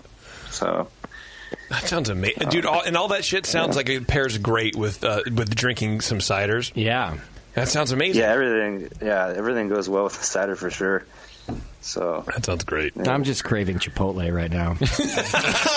Some barbacoa. Me too. All the things he described, you think Chipotle. I was thinking Chipotle. But see, I can boil everything down from a culture into one fast food. Go ahead, try me. Chipotle. But Ben agrees. He was craving it too. That's he just true. said. Did he? Yeah. I do crave just a nice burrito with hot sauce. You know, there's no hot sauce here. What? So. There's no hot sauce. Yeah, Leave. In Spain? Yeah, they don't like spice like hot spice, you know. We got to send. It's not very common. We got to send this guy some goddamn sriracha. Can you smuggle in some tapatilla? Some fucking some Cholula, bro. Let's get this thing going. We got to keep a brother alive over there. I'm going to go to the Taco Bell tonight and ask for all the hot sauce I can get. Well, his beer didn't make it over here. Do you think the hot sauce is going to make it all the way back over there? Right. Good call. It's true. Yeah, I definitely miss that, but you can find it in the store sometimes, but it's not the same like the stuff you can find in Mexico. Right.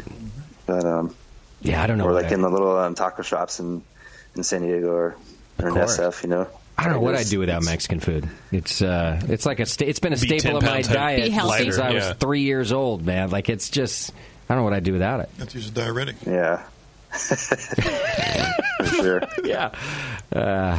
All right, Ben, I'm going to let you go. I want to thank you so much for spending time with us today. I appreciate it. Yeah. Thanks for having me. I used to listen to you guys on like the Jamil show occasionally, and like I think Brew Strong or I don't remember like Can You Brew It and all that stuff. I recognize your voices, so it's just cool to talk to you guys. Well, awesome, thanks for listening. Yeah, you listen to the ones where you learn something, so that gives me some faith in your beer. No, I was that's why it's good. You're right. No, I used to listen to you guys like the podcast when I was at work, and you know it was super cool. So I was stoked when I got the email from you guys to try to set up an interview, and so unfortunately I would have really liked to just go there and meet with you guys, and that would have been awesome. So. Yeah. Well, anytime you're around, man. And that's not off the table. Next time you're coming to California, you just let us know, and we'd love to have you back on. Yeah, we'll go to Chipotle. Cool, man. Yeah. We'll go to all our classic Mexican food like Chipotle. Yeah. I'll even order it in for you guys. Thank you, Bevo. Thank you. Wow. Yeah. Everybody's in on it. Yeah. We got bowls out here. Well, thank you for saying that. It's actually it's an honor, and it makes me feel like we have a little influence on beer around the world. So that's cool of you to say. For Thanks, sure. man. Yeah, you guys do an awesome job, and you know I definitely learned a few things listening to you guys, and always a good laugh. You know. Well, we used to do an awesome job. Now we're good for a laugh. Yeah. I appreciate it. That's cool, man. All right, Ben, get some sleep and then wake up and drink something. Yeah, for sure. All right, you guys. Well, take care. All right, Appreciate Ben. it. Cheers, brother. Thanks, Hope to man. see you in Spain All right. sometime. Cheers. Take care. All right. There you Ciao, go. No, I just hung up on him. My fault. Oh, yeah. I mean, despite the fact that he was asleep and we didn't have his beers, I like the guy. I thought it was cool. I mean, it's not like a fault, but it's 3:30 or whatever in the morning. Anybody would be dead tired. It's 4:30 now. You know what I like? Oh, no excuse. You know, we've done that interview before with the 3 o'clock in the morning thing. Ben's the only one to ever really admit it. Right. Like, he just went, like, at one point, he's like, I'm sorry, man, I'm fucking tired. And I appreciate that. Like, at least, I always want to just know what we're in for, and then we can deal with that. It's the folks who get on and they're like, no, it's going to be fine, it's going to be fine. And it's not fine. No. It's not fine. Ben was fine. And I knew that he would come up Like as the thing progressed, and we kind of talked about some shit and had a laugh or two. Well, I and certainly everything was didn't great. chop him off for any other reason than I want to talk beer with him. We just don't have his beers. What we'll do is just get them back on when we got the beer. And, that's happened to us before too. The goddamn customs just holding on to that. Holding on to those yeast samples. That's right. So is JP's house called Customs now? No, That's right. no, It's called that Customs. wasn't even to JP. That was to me, and he labeled them as yeast. And by the It way, was the whole since thing. when is JP Moscow? All the beers hidden in a fridge at his house. I don't know, but I'm definitely not pouting about it. I'll tell you that. All right, look, I gotta pee. Me too. Let's go pee together. Damn it, stop talking. You got the lever on the pee switch. Come on. We'll do some feedback when we come back. Hang in there. It's The Session.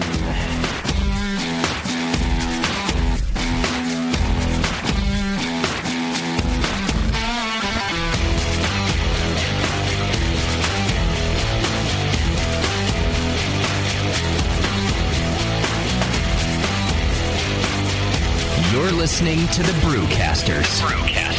On the Brewing Network.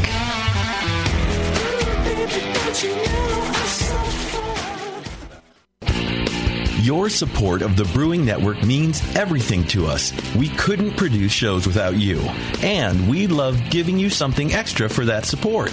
Like Brew Your Own magazine. You already know it's a great brewing magazine full of recipes, equipment how-tos, discussions of beer styles, and brewing techniques.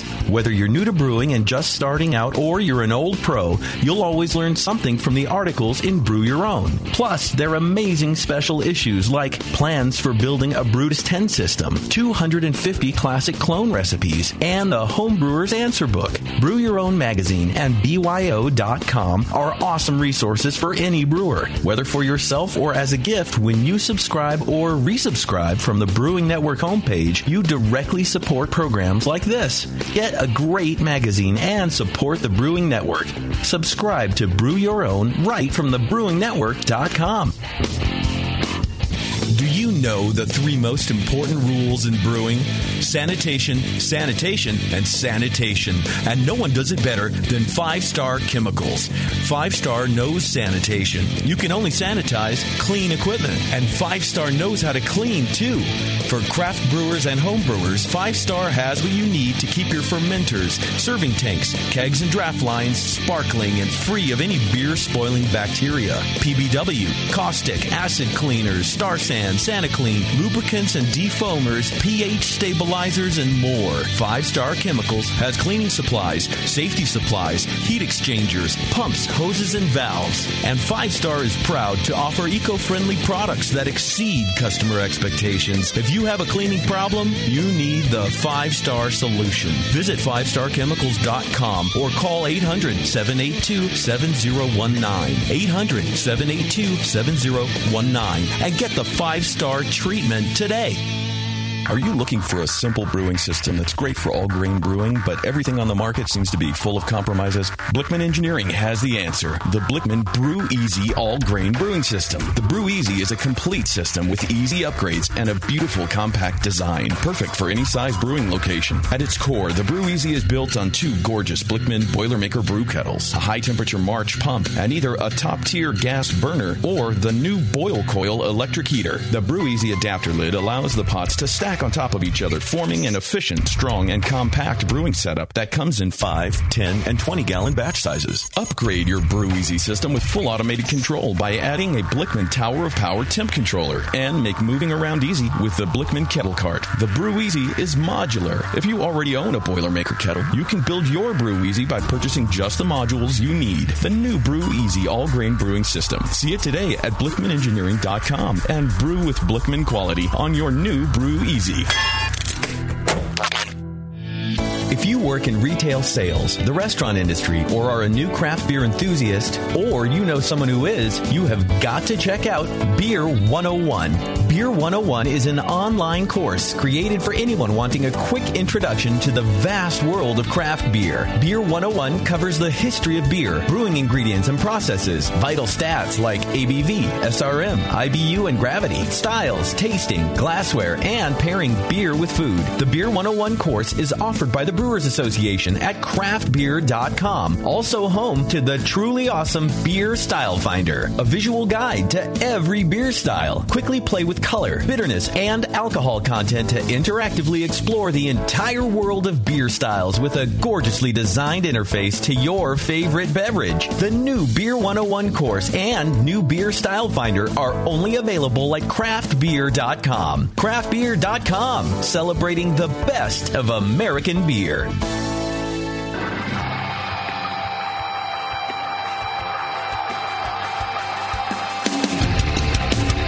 Hey, what's up? This is Blake from Creature Comforts. You're listening to The Session on the Brewing Network.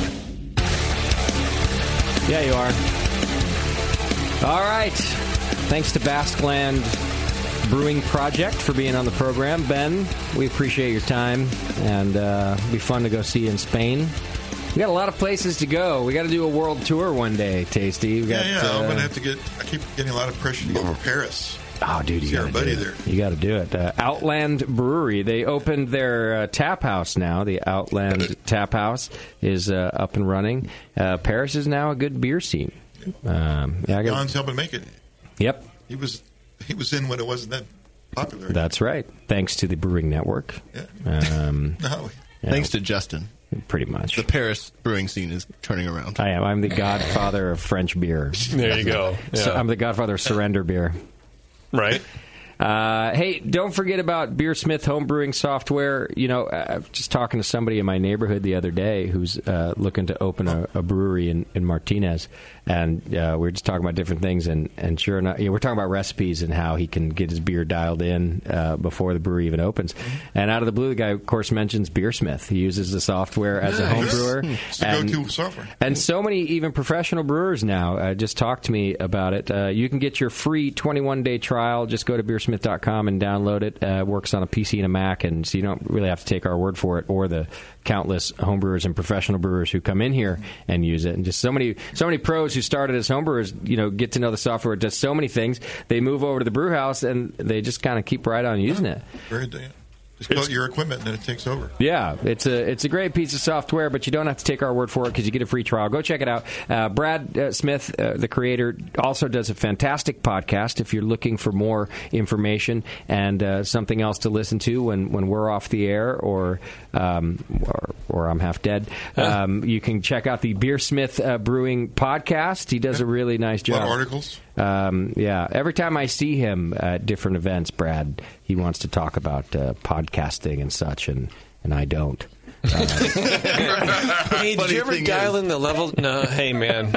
And I'm just like, you know what, Brad, you're better at this than me. Let's just not, you don't need any information from me. Go check it out. You go to beersmith.com and get all the info you need. Do it. Go there now. All right, well, I thought we'd get to that feedback that we have. We got a lot of it this week. And feedback's brought to you today by the Beer Law Center. You can go to beerlawcenter.com and check it out. Our good friend John, who I believe is about to publish a book that has been, boy, what a void in this industry has there been until now. So I'll keep you up to date on that when the book is available. But I know he was writing about the many legal issues that are near and dear to your hearts, pro brewers. And John over at the Beer Law Center is going to help you out with that. So I'll keep you up to date on that. In the meantime, if you need help, with your licensing or your trademarks, you can go to beerlawcenter.com. And John will take good care of you. He's a good guy and knows this industry, which I think is the most important thing. Yeah. Doesn't just know the law, but knows how the law pertains to this industry. He's got like the mindset of a home brewer and a craft brewer. So he does. He'll take care of you. Yeah. Aren't you like writing a foreword? Yes, I am. I was thinking about telling you, but then I didn't want to do it yet. Yeah, I'm a well-known beer podcaster is writing the foreword for John Simsakis' book. Yeah. Who knows a lot about law. Yeah, this podcaster knows a lot about he law. contacted me. He goes, "Is that all just a bit, or do you actually really want to write a foreword?" I'm like, "Fuck yeah! Come on! Yes, I do." So it'll be all about me. It'll never be about the book. So I'm really good, and I like legal things. I think the law is great. I think everyone should follow it. I have met a law officer before. And so does John. At the end. What? Give me a beer. I have the book. I haven't read it. I need to read it. But it would help. Yeah. I mean, I need to do it, but I think that'd be great to write it like your 5th grade what I did for my summer vacation essay. This essay will tell you this forward will tell you about the book you are going to read. I like the book you are going to read. My name is Jason. I read books. This is one of them. Yeah. Let me count how many words there are. Is that enough? Am I done yet? Oh, double space would be great. All right, let's do some feedback. I'll make the forward just a drawing, a stick figure of me reading the book. It's good. This is law. It's a picture of the lawgiver from Planet of the Apes. All right, Quinn writes in, "Hey all, I'm a big fan of the show and appreciate everything you do. With that said, there you go. I have heard you confuse brewery ownership groups one too many times and need to chime in. I admit it's harder and harder to keep straight, but Pyramid is not owned by Craft Brew Alliance. Pyramid is owned by the same group that owns Magic Hat and Genesee. The ownership company that was previously known as North American Breweries is now owned by Florida Ice and Farm Company, which is actually a Costa Rican company, he says. Florida Ice and Farm Company, Costa Rica. Yeah. See?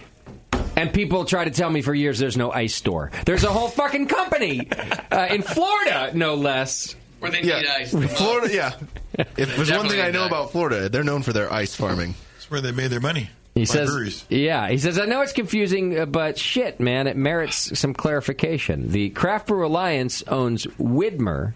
And by the way, I have a feeling I'm one of the most guilty about this. I always confuse Widmer and Pyramid. Oh, me too. I might have been the Craft Brew Alliance, CBA, owns Widmer, Kona, Red Hook, Omission, Square Mile Cider, and a minority stake in some other shit. He says, I hope this helps. Next time you won't be so quick to associate the two, or maybe you will. But remember, Wikipedia is your friend in situations like this. Yeah, Yeah, so we're using it all the time. Google it. So Pyramid's owned by Florida? And then you go to Wikipedia. Is that what he said? Florida owns Pyramid. Pretty much, yeah. Apparently Costa Rica owns Florida, so who would have thought? Yeah. Okay. And they're almost halfway there anyway. And Mar-a-Lago Resort owns Costa Rica. Yes, so but not for long. Which is in Florida. Yeah. Okay. Yeah. I'm getting it now. You get it? You get it? You look like you're getting it. I'm getting it. In Bev. Quinn, you're right, and I often think we should be better at our jobs. We're just not. So thank you for correcting us. Duly noted. Thank you. Yes. And we're going to do it again. And again. Commensurate with the pay. It's fine. I mean, one thing I like about us is that we are consistently shitty at our jobs. That is we may true, be slow, but we're whatever. But we knew someone owned Pyramid. Yes, we did know that. In our defense. Yeah. Pyramid, in our defense, that, Pyramid right? was owned. Right? I believe that's at least an A-. Yeah, so they might now we've been owned. Yeah. For extra credit, what is the actual name of the holding company? Yeah. I did always want to have on our network like a real beer news podcast, like a short, you know, like the NPR does, like the 5-minute news brief. And I always wanted that, but I am keenly aware that we are terrible at that sort of thing. You know, serious? And facts. Okay, facts. Well, presumably, if that was somebody's sole job, then they would do that. And I've always like thought off the that cuff, too. like shit. Yeah, I've always thought that too. But then that person would probably require payment for their job. Probably like the producer, like Moscow did when he wasn't getting paid. Yes. If you expect and I'm someone the to know worst facts, person to do that job. Yeah. I've been feeling lately like one day we will grow up I think we can and do be that. professionals. Yeah. I don't know what that day is, and I don't know that I'll be around for that day. Because it's not soon. Maybe that's what it needs. But I do know that one day it will come. Yeah, maybe it needs you to not be around. Yeah. that will be the day. You are probably not far off. Yeah. I'll do my part. Thank God. That death will be speaking, baby. I'll go find a hot chick with a sexy voice, and she could read the news. That's all we need. How about that? Right? Yeah. Because that's what I think of when I Like, think of NPR. You ever seen It's the those- radio. She didn't even have to be hot. You ever seen those women like on the Golf Channel? And I'm just like, God, good Lord. Yeah. You were... I feel like somebody invented you for this position. Yes. Like you're well-spoken, amazing to look at, know more about golf than anybody I've ever seen in my life. And by the way, this could go for male or female. I just tend to notice the female. Sexist. Yeah.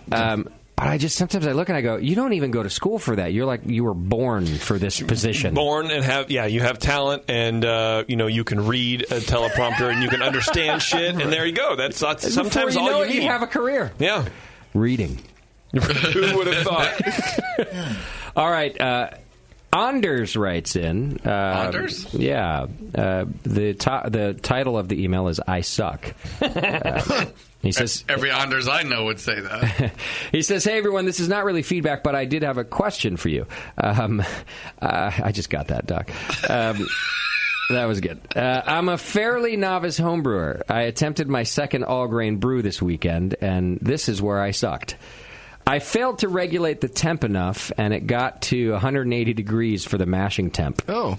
And it took a while to get back down, as it would.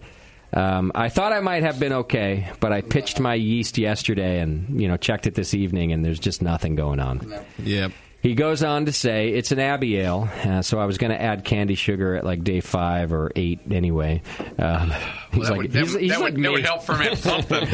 He's like me, day 5 or 8. I don't know. Anyway, what do you think? Do you think adding now will help, or is this beer done for? Love the show, Anders. It would help him waste more money. Okay. It'll ferment. Because he puts the sugar in it, it'll ferment. Because the sugar will. Well, back up a second. What happened at 180 degrees? It denatured the enzyme. Killed all the enzymes, so it's all still starch, and it's not simple sugar, so they've got nothing to eat. It can't be converted into alcohol, is what you're saying. Well, if you put more enzymes. You got to shorten the carbohydrate chains. No. You can add some Beano. Yeah, you could try that. But enzyme.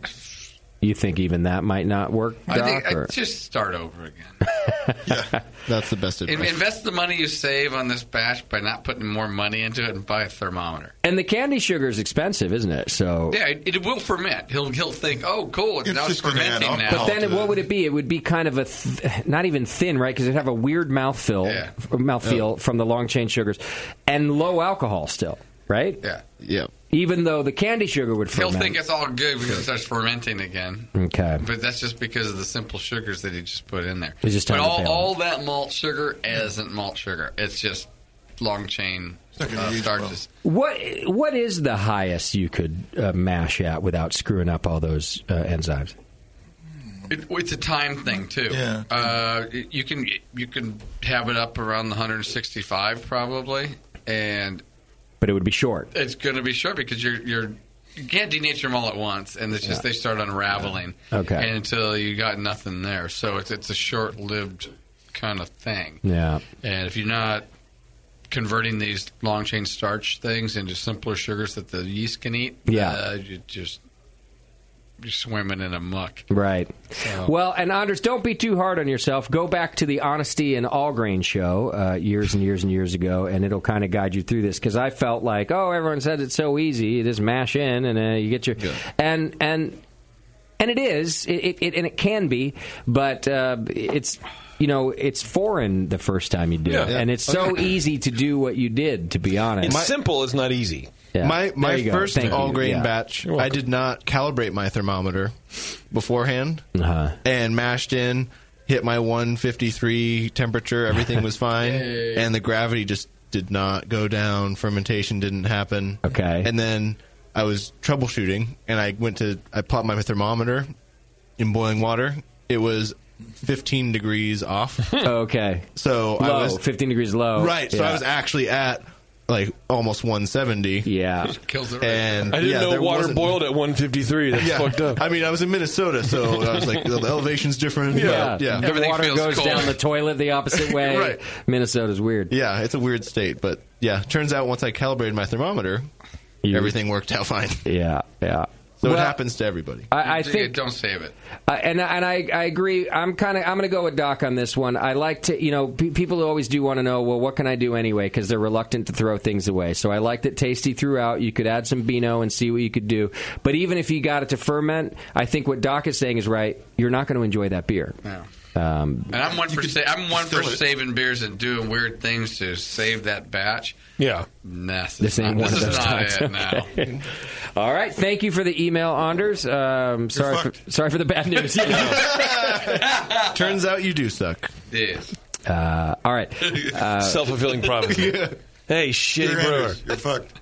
Chris writes in, and this is about when we had Julian Schrago from Beechwood Brewing Company. Oh, that was a great show. We had him. Everybody's telling me how they love that. We always. That's why we've been trying to get him in here. We knew. First of all, he's fun, and then he's just such a great brewer. So, this is in regard to the bit we had him read his beer reviews. Yeah, right. The beer ratings or whatever. Chris really liked it. He says, great show. A friend recommended it months ago, and I've been enjoying it ever since. I know this is late, but I finished the Beechwood session, and I have to say that Julian Schrago's reading of reviews needs to be a staple of every guest you have on.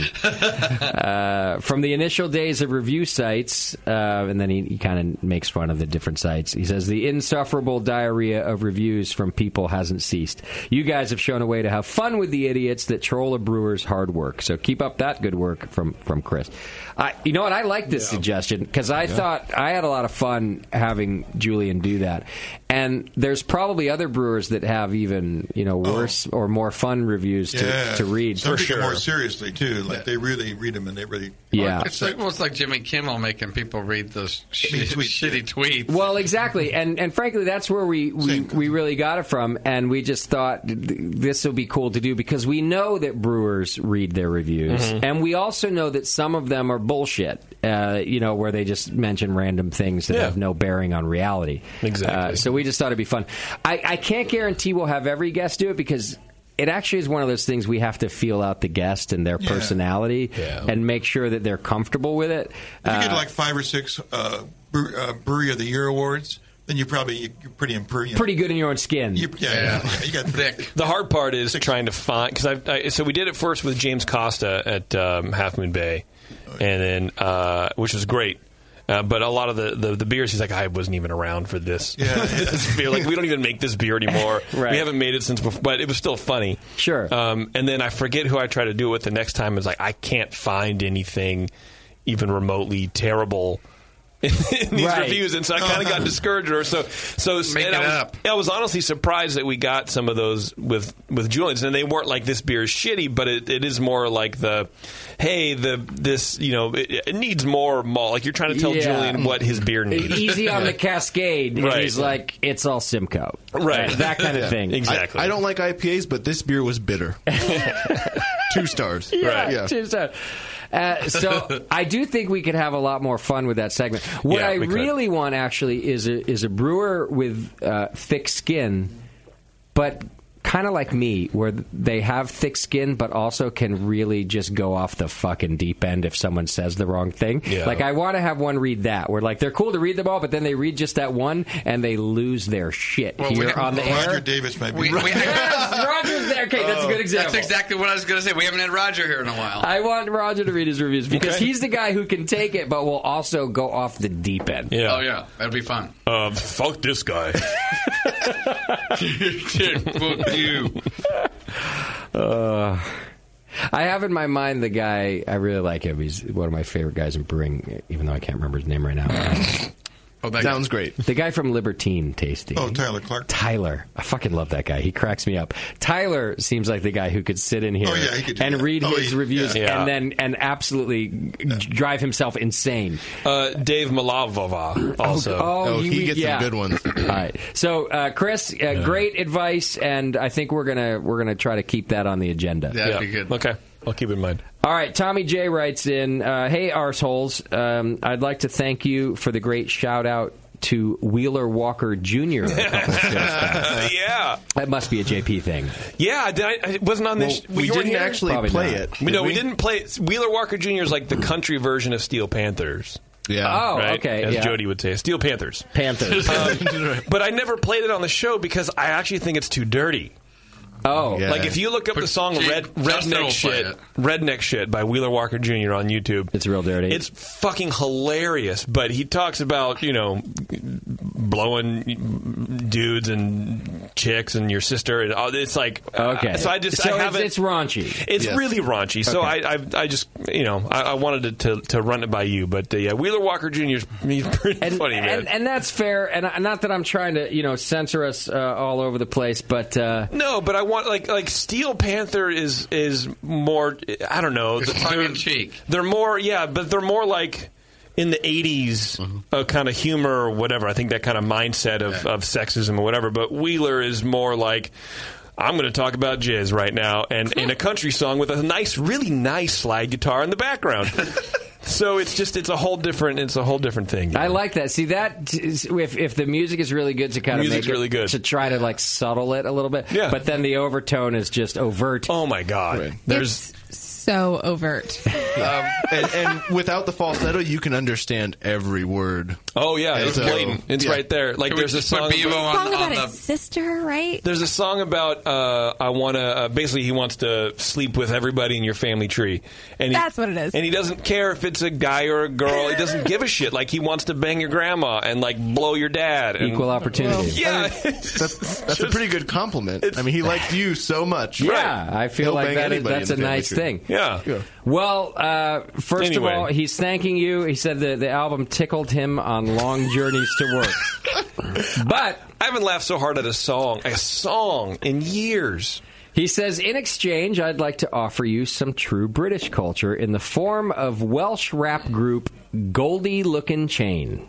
They've released smash hits such as Your Missus is a Nutter, Ice Ice Dildo, and Your Mother's Got a Penis. Okay. His warning is don't listen whilst operating heavy machinery. All right. That's from Tommy J. So I did. I'll check it out. I did look it up. I might have some of it here. A snippet? From Goldie Lookin' Chain. I'm trying to see if one of the songs here is something he mentioned. Let's Or see. won't be offensive. Yeah. I still I think Your Mother Has a Penis Your would be a Missus- good. I think it's pretty well on the nose. It's not here. I don't have it in The penis or your mom? I don't have Either. anything that he. Well, throw out some Well, is song there a titles. title that like jumps out at you? You'll Never Be Alone at Christmas. You Make Me Puke. That's a good one. Let's You try wanna that try one. that? Yeah. Sounds Why promising. not? I'll take a few bars of that. See I what we can got. name that tune. What's up? Really? Cue it up, baby. So far, I love it. Yeah, is this how all British music sounds like? I'm actually undecided about it. I think the beer is kind of weak. You know, like Ooh. Tell you what, if this is the Beatles' first release, they would never made it anywhere. Oh, I get it now. Who? Well, everything There's a is loose wire. everything's functioning over here. Were you able to play music on the computer while I was gone? Yeah. Yeah, everything is fine. Maybe you got some on mute. I don't know. Oh, there's No. that little And- thing, that little button with a, it's got that. Like in the little- player, maybe? Yeah. I got it. Play it. Everything. Well, you could just look at Wheeler Walker Jr., redneck shit, and, we can just get it over with. Okay. Huh. I'll try one more here. All right. Well, it's not working. The computer's weird. not playing audio. No It's- biggie. Or can you click the little icon that has a little speaker on it? Yeah, I did. All right. All right. Well, thank you. Extra. Folks at home, you can go look up Goldie Lookin' Chain via Tommy. Thanks. Yeah, sure. All right. This one is titled, it's from Marcus in D.C., titled Fuck Those Fuckers. Wow. JP, Justin, Tacey, Doc, Bevo, and Beardy. The next time someone uses the phrase proprietary process, cut them off. Thank them for their time and move on to beer news and the Twitter game. It takes a lot of gall for a brewer to sit there and enjoy a 90-minute public relations blowjob while holding back on the info people really want to hear. I don't know how many 2-year-old breweries there are in this country, but I'll bet a bunch of them would be glad to honestly talk shop in exchange for the exposure of a session appearance.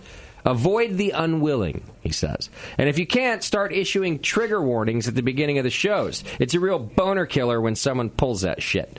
Thanks for hearing me out, and keep up the great work, Marcus in D.C. So I guess that's come up before when brewers won't share their secrets. Yeah. Frankly, Marcus, I don't have the same opinion as you do. I don't really take a hard line anymore when people don't want to say things. I do think occasionally it strikes me the things people do want to withhold. They don't make a lot of sense to me sometimes. Right. But, it's a business, and people have an opinion about how it should be run, and I wouldn't tell them otherwise, I guess is what I'm saying. They don't want to divulge their pale ale recipe, which is like 2 malts and a yeast. And, Yeah. Well, right. Now, Marcus, I do hear your point, though, where you're saying, you wish I could give a disclaimer at the beginning or that we should avoid these folks. Unfortunately, we don't really know going in most of the time. It's very rare that we've been given a heads up that, hey, this brewer doesn't say shit. Right. And so we Normally get into we'd be comfortable asking them ahead of time. Right. Hey, if there's proprietary processes that he wouldn't want us to talk about. That's true, because frankly, I get more out of them by just talking. Yeah, and they might change their mind in the middle of the show. So that's right. And sometimes it's not the brewer. It's like the owner. Their marketing guy or the owner. Yeah. And I feel like that's happened more in recent years than in early years. In early years, when we would get it, it wasn't like some owner. It was the brewer. I think in recent years, now that structures have changed, a lot of times, you're right, Doc. So I don't know that this is a problem I can fix, is what I'm saying. Right. All we can do is do our best. And but I hear your point. I wish I could say, we're uncomfortable with it as well. But it's just well, yeah, you feel you can't pry it out of them at this point because they just invoked the fifth. Right. It's like, oh, we can't talk about this anymore. I do hope it comes across that when we run into that, we try to at least be pretty quick to just then move things along. Like, we know right away when our interviewee isn't going to give us interesting material for the listener, and we do try to speed things up at that point. Yeah. And I hope that comes across, and if not, maybe I'll do a little better. Because, when we run up against that wall, none of us are happy about it either. Right. Well, and I know some of the people have said, like, it's not their call. Right. So it might be like the owners or the people more higher up. Back to the thing where it's the owners or the suits. Yeah, their call. They don't want you to give that secret. Oh, had you just said that? Yeah. No, I tuned out. Sorry. I was like preparing the news, and I'm just like, And then I decided to jump in and be relevant. Now, that doesn't mean, Marcus, it doesn't mean you shouldn't write in your feedback like that. I do for appreciate sure. I more just want you to know. I want you to know where we are with it. It's always it bugs us too. Yeah. It does bug us, but I think you shouldn't stop you from writing in and letting us know that you don't like it.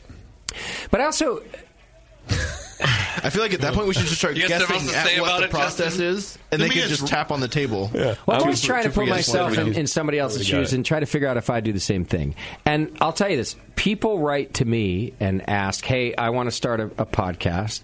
Can you tell me all about the equipment that you use? Tell me everything you do. Yeah. And I'll be honest with you, I don't do it either. And there's a couple reasons. For one, I don't have time for that shit. Do your research. There's a reason that people become successful, and I think that most often that reason is that they're willing to put in the time and effort to do so. Right. Now, I know that our show is about education, so we're in a little bit of a gray area here. But in some ways, I don't mind when a brewer doesn't really spell out from A to Z, just like when I get written from a fledgling podcaster that wants me to write from A to Z my audio chain. I don't do it. Yeah.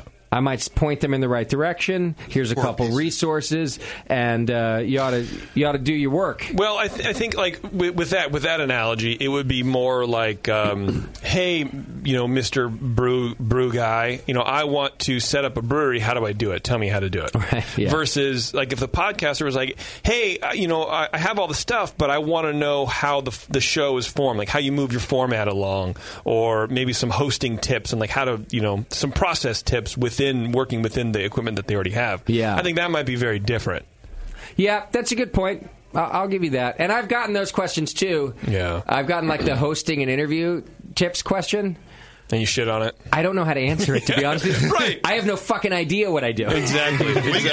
Yeah. You know what I mean? Like, it's just one of those things, like, I don't know. Well, or even more specifically, like, what app do you use to run all the commercials? Yeah. How about I went to college and I learned all this shit? You should too. So that's part of my deal. That's kind of my point, Doc. And I agree with you too, JP. It's like we're in this gray area. Yeah. And I think the brewers are a little bit in a gray area. Where they are willing to share information, but they're not about to write the playbook for the next brewer. Go figure it out. Yeah. Anyhow, I'm not shitting on your commentary, Marcus. No. I'm actually just saying that I fall in between what you're saying. Right. I mean, I understand if you have certain processes that you developed over years and you've put a lot of man hours from the brewery into developing a better way to dry hop. Right. You may not want to give that up. Okay, sure, that's fine. But then there are others who come in here and they won't say shit about shit. Like Doc said, You're really? paleo recipe. Really, your paleo that's like nothing? Yeah.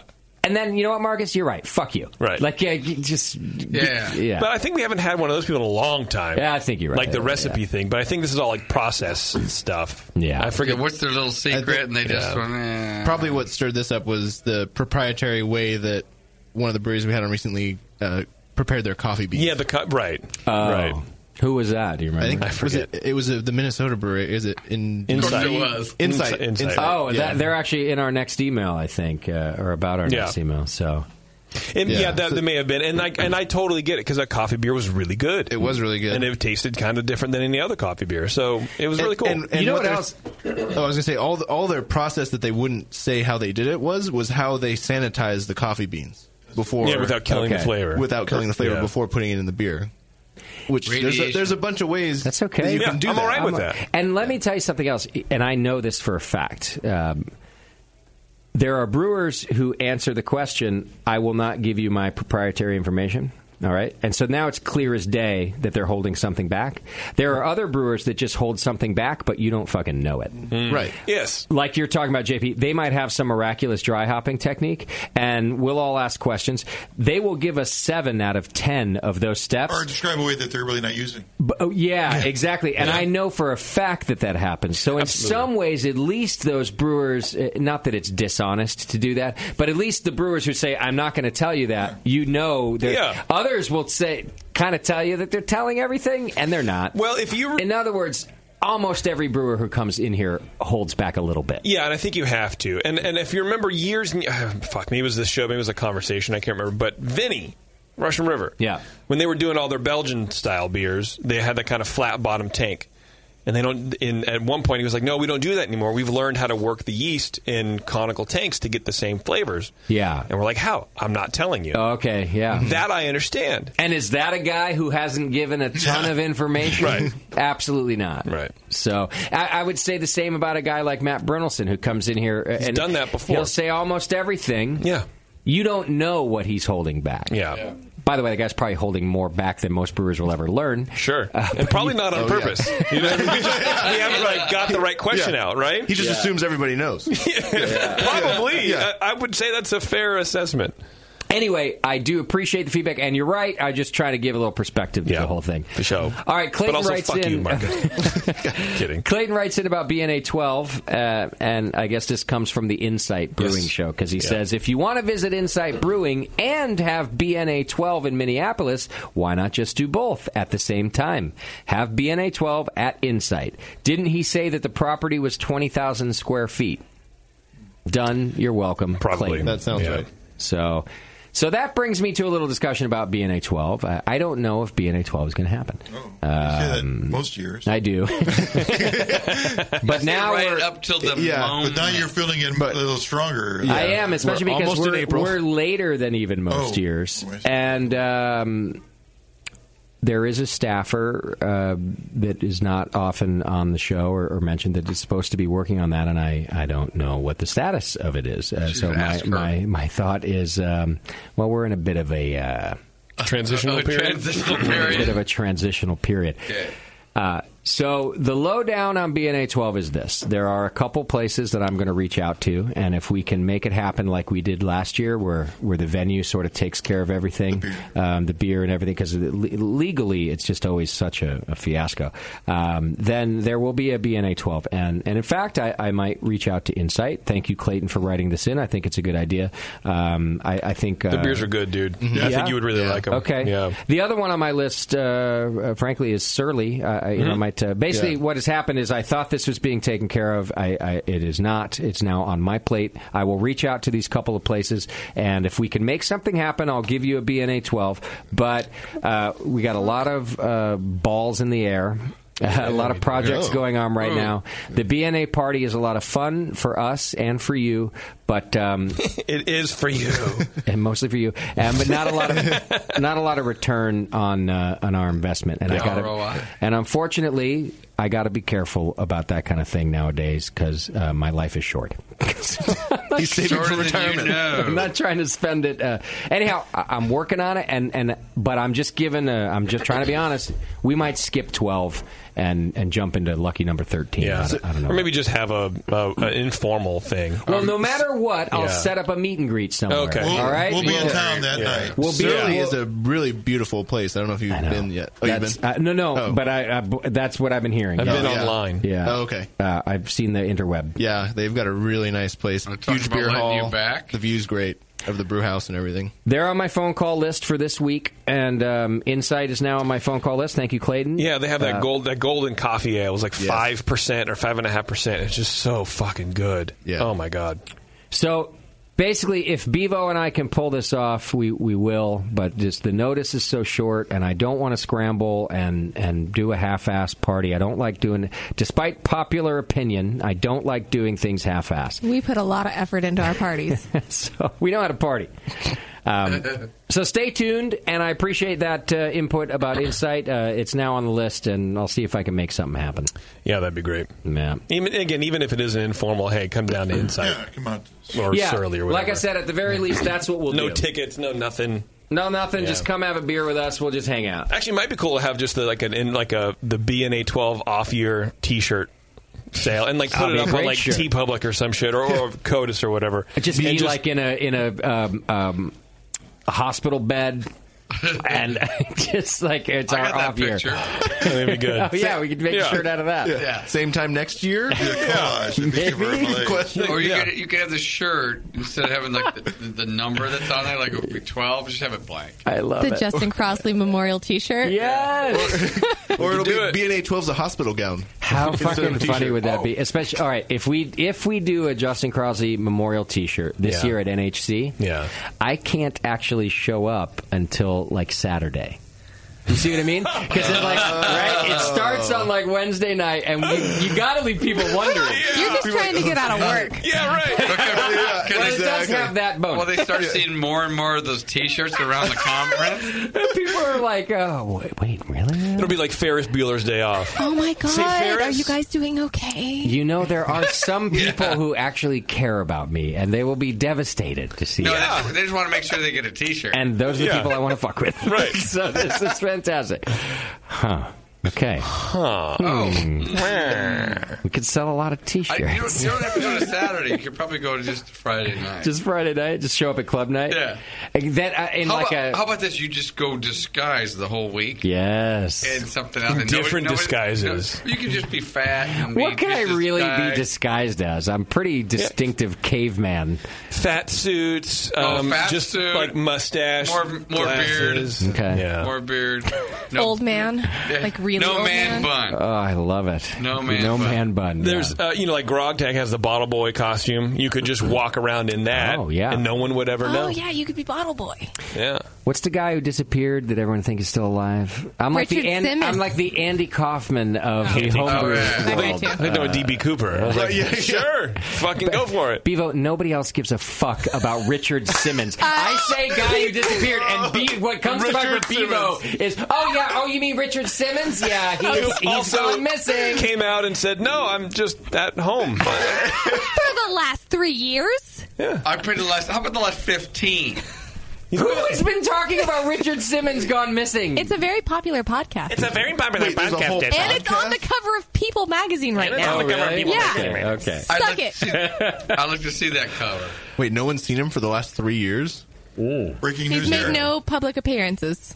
I mean, because no one cares. It's true. That's, honestly, I didn't know about it. Here on the session. He stopped going on Stern, and probably no one gives a shit. I didn't know about Eric. Our bartender told me about it. I had no idea that he was missing in action until last week. I gotta go fire Eric. Doesn't he have fucking anything to do besides? Did he just get a promotion? Now he's listening to podcasts. Pokemon. Yeah. By the way, I like how Bev referred to him as the bartender. He's our general manager now. The bartender. Actually, I'm the same though. I'm like, fuck that guy. He's a bartender. His copy of People magazine hit his doorstep, and man, he needed to talk about it. Yeah, with Bevo. Call her up right away. Bevo, I'm so glad you're here. The only one that would listen. Oh my God! Did you know that nobody has heard from Richard Simmons? Have you heard from him? Yes, he called me last week. We Did exercised. you Google that shit right away?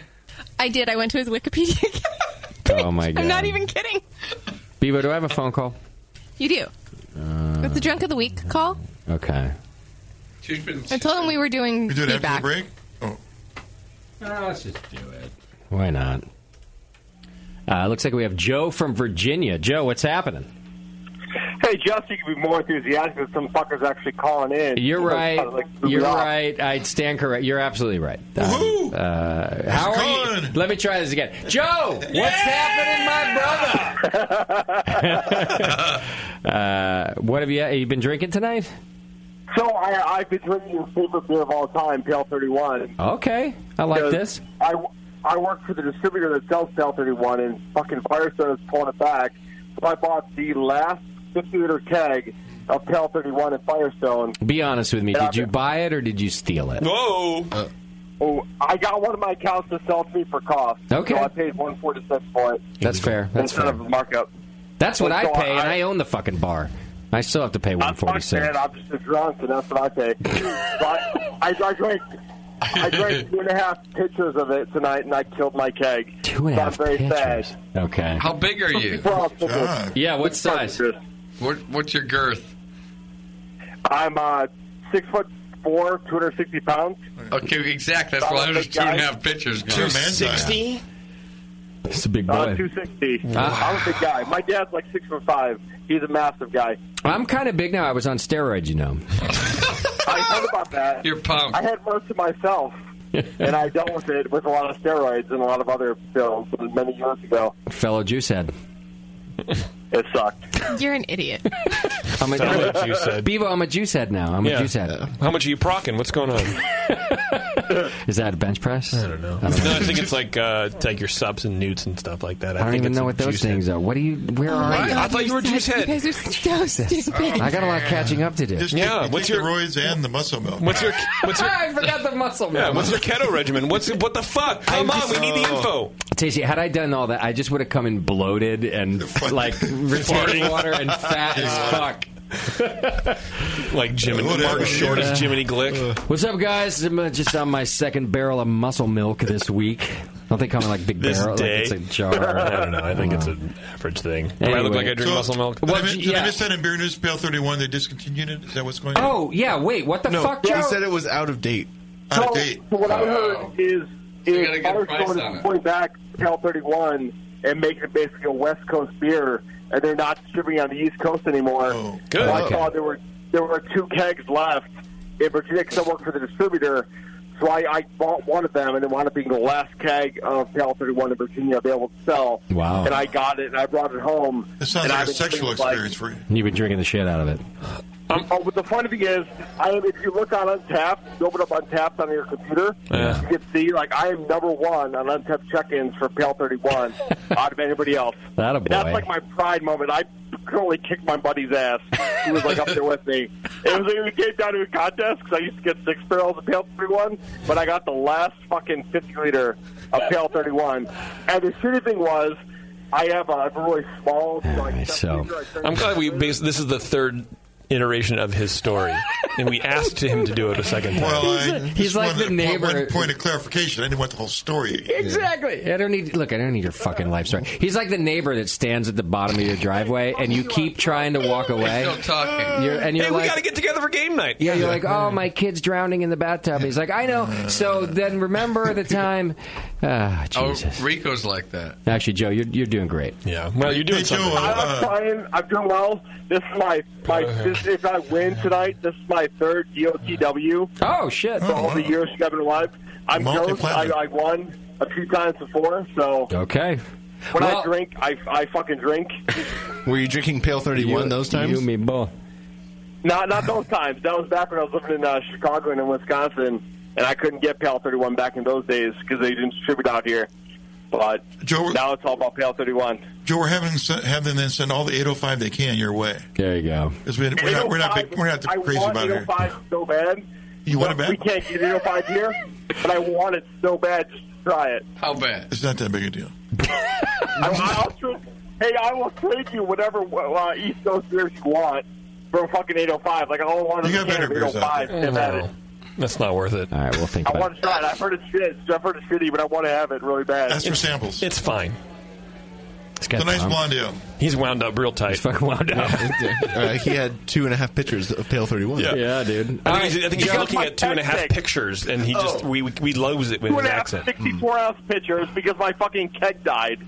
That's the only reason I finished that. Now I'm drinking a barrel-aged Old Rasputin because that's what I had in my fridge. Because it was on the bottom shelf in the back of the fridge. Because I started to feel normal for a second. I grabbed it. I was like, it's the one thing I could have is like not chill with my wife. Oh, my God. Story of my life. You had too much to drink to go to the store, and I'm just like, all right, what's in the back of the fucking fridge? And at that point, you don't care. No, because you don't taste it anyway. You should really drink bourbon. You won't have that problem. I don't have any bourbon. Not you fucking dingus. I have 5 Johnny Walker Blue in my house, man. I got some good scotch. Your show. I had 2.5 pitchers of bourbon. All right, Joe, you are in the running for Drunk of the Week. Thank you, Justin. Stay tuned. The winner will be announced later. All right, buddy. I gotta go. In the year. That's right. We will announce the winner later in the program. Thank you for the phone call. That was a good one. I like it. Yeah. I like Joe. Jester Homebrew writes in, but it's a bunch of just nice things about us. And who thank wants you very to hear much. That? Yeah, that was very nice. Thank you. That's so nice. I will say that in the second half, he's also saying my second thanks is to the sponsors of the Brewing Network. He says, I'm at More Beer Concord showroom at least once a week. Also, I just ordered and received the Mash and Boil from Williams Brewing Company, and I can't wait to ditch my self-dubbed Redneck Brew in a bag system that I pieced together over the last 2 years. So anyhow, thank you for all the support. He also says, I entered the NHC for the first time this year after binge listening to Dr. Homebrew. JP. Yes, that's right. God damn it. He said it left me with a huge desire to get some professional feedback on my beer. There you go. So not only his first national homebrew competition, but his first competition overall. Nice. So what he categories? He says, thanks again and cheers. It's not in there. I don't know. That's from Jester Homebrew. I think he entered the Grodzitsky category. Motherfucker. Dude, can we... Oh, I'm so upset. What? Got a beer problem? There's regions. Another problem? There's regions already having results. Yeah, and you haven't even been judged yet. Resulting regions. Yeah, for first round. It's not like our region won't even be judged for 2 more weeks. Yeah. So I'm really panicking about my One more week. Grodzitsky. I think it was 4th through the 7th or whatever it is. 7th, 8th. Yeah. He's worried about the freshness. I'm worried about the freshness. I talked to the dude. The dude? And the guy that's judging him. Oh, the coordinator? Is that legal? Is that allowed? Huh? Is that okay? You had entries? Okay. He's also the Pico. Mike or whatever. Yeah. Okay. Yeah. He says he puts them where the fresher beers that should be fresher. They judge those first. And good. And the other ones like the lagers and stuff, they can hold cold a little longer. He judges those last. Well, that's good. That's smart. good. I'm still concerned. He knows what he's doing. But that's the day of. Right. No. They have to brew them. They have to judge night after night after night. Oh yeah, for sure. Yes. And What is a Deborah Gretzky? It's like is that a lager? I went to high school with her. That's pretty good for first time. I'm Deborah Gretzky. Is that a lager or no? Is it ale? It's a 3.3% smoked wheat beer. Where'd you put that? We got to drink it. We had in the historical Pivo Grodzitsky. Do you like category. that style? I or do. You did I drank all the keg. Okay. Both. I did it because I figured no one else is going to do this. What category? Yeah. 27, which is historical beer, which I realized I shot myself in the foot because then it's also like London Porter and all these other things that are judged. So we'll see. I'm just a little concerned that there's other regions coming in and mine won't even be judged for 2 more weeks. And I'm just looking at that. I was looking at that too. Yeah. Okay. Anyway, sorry. Go ahead, please. That's all right. Please continue. They're on East Coast time, by the way. One more. This might be for... Well, I guess Beardy and Tasty could help out with this one. Maybe. SoCal Surfer, Matt writes in. It's about hop choices. Dear guys and the Beeve, been a listener since episode 1, and except for this ridiculous job I do every day, you're the only thing I've done for 11 years consistently. He must not be married. There's something else he's probably done. No, masturbation. I doubt it. And masturbation. I've not one bad thing to say about your show, except the one bad thing for that damn beard. which thankfully I can avoid by not watching the video. So, that being said, I was listening to Jamil somewhere, and he was commenting on choosing hop varieties that are not proprietary hops. Yes. Which, of course, those are hops that are trademarked and not everyone can grow and things like that. Yeah. So, after the hop meltdown of whenever the hell that was, I still have Cascade pellets vacuum sealed in my freezer. Being a cheap SOB, I'm concerned about price as well as availability. So, here you go, guys. The question: what new non-proprietary hop varieties do any of you recommend? And he actually goes on to what flavors can I expect, but that's getting to be a long question. Do either of the two of you know about some non-proprietary hop varieties that might be available and recommendable? Beardy, what do you think? That he wants to grow, or that? Oh, I don't know. I think he just wants to buy on the market. I think he just wants to buy on the market. Yeah. You know, that are not. They're the USDA hops, not the proprietary. And they haven't spiked in price yet, that kind of thing. I don't know. That's kind of a weird question to ask. Yeah. I'm not sure. I mean, most hops are non-proprietary, aren't they? It's only like... Some act like they are, like the imports, like Galaxy or something. No. Right. And they're in short supply. And at least with the literature that I get pushed a lot now, they don't really say whether they were developed in the USDA public program or if they were developed and are trademarked rhizomes. And it's just like, hey, here's this new variety. Some people will say you get blueberry and tangerine out of it. You should try it. And then you get a little sample of it, and it smells like skunk and onion. And you're just like, no, thanks. Okay. So I really, it's one of those things that I could tell you some that I know the names aren't trademarked, the actual names, but I don't know that they're actually publicly grown. Okay. So in other words, the information's proprietary. Exactly. I could tell you, but I can't. No, I thought this might happen. It's kind of a loaded question, and unfortunately, I mean, SoCal Surfer, what the fuck your name is. I don't know if you're a pro brewer or not, but pro surfer. A long time. You don't know. You might have to ask your hop distributor. Or call the guys up at More Beer. I bet they can help you out. A wonderful sponsor, More Beer. They know. Go check them out. All right, that's our feedback for this week. Thank you, everybody, for writing in. We appreciate it. It helps add content to the show, and we do want to hear what you have to say, despite popular belief, because we tend to ridicule you. That's true. We like it when you send that stuff in. So thanks. And thanks to John over at BeerLawCenter.com for supporting that segment. Also, remember those guys at Grog Tag? Yes. Good people over there at Grog Tag. Well, you know, Grog Tag has amazing labels designed by professional designers who designed professional things. But did you know that they have loads of label templates that you can upload your own images into? And by the way, I can vouch for that because back when we were doing the Brewcaster or something, I can't remember. It's been so long. We never finished it either. The only reason I was able to, and I think I even won a label competition or two. And the only reason I was able to do it at all is because they had templates, and then you could just go find like the creepy images that everybody knows how to find, and put them on their templates. It was super cool process. I really enjoyed it. It did make it easy. I never would have made my own beer label without it. Right. Well, Grog Tag has those templates, or you know, if you're smarter than I am, or at least more talented, you can design your very own label and have Grog Tag print them on their durable and reusable labels. So you can do all of that. Head over to grogtag.com today and use code BNARMY, B-N-A-R-M-Y, BNARMY, and you'll get 10% off your purchase of some amazing custom labels. That's grogtag.com, and it's a cool product that they do.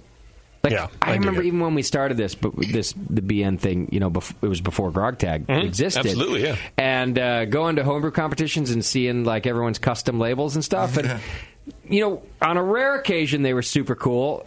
But most times they were like this. It's like MS Paint, and also just like this papery, melting mess of ink. Yeah, because the ink would run when it condensate, right? Yeah. And so I like the entrepreneurship of guys like Grog Tag who go in there like, well, this sucks, and I think I can fix that. Yeah, and that's how you get Grog Tag. So go check it out. They're really cool labels and good supporter of this program.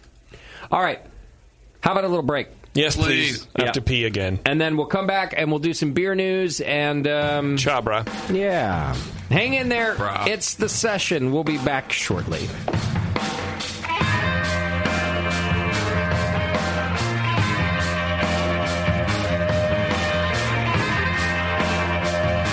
You're listening to the Brewcasters on the Brewing Network.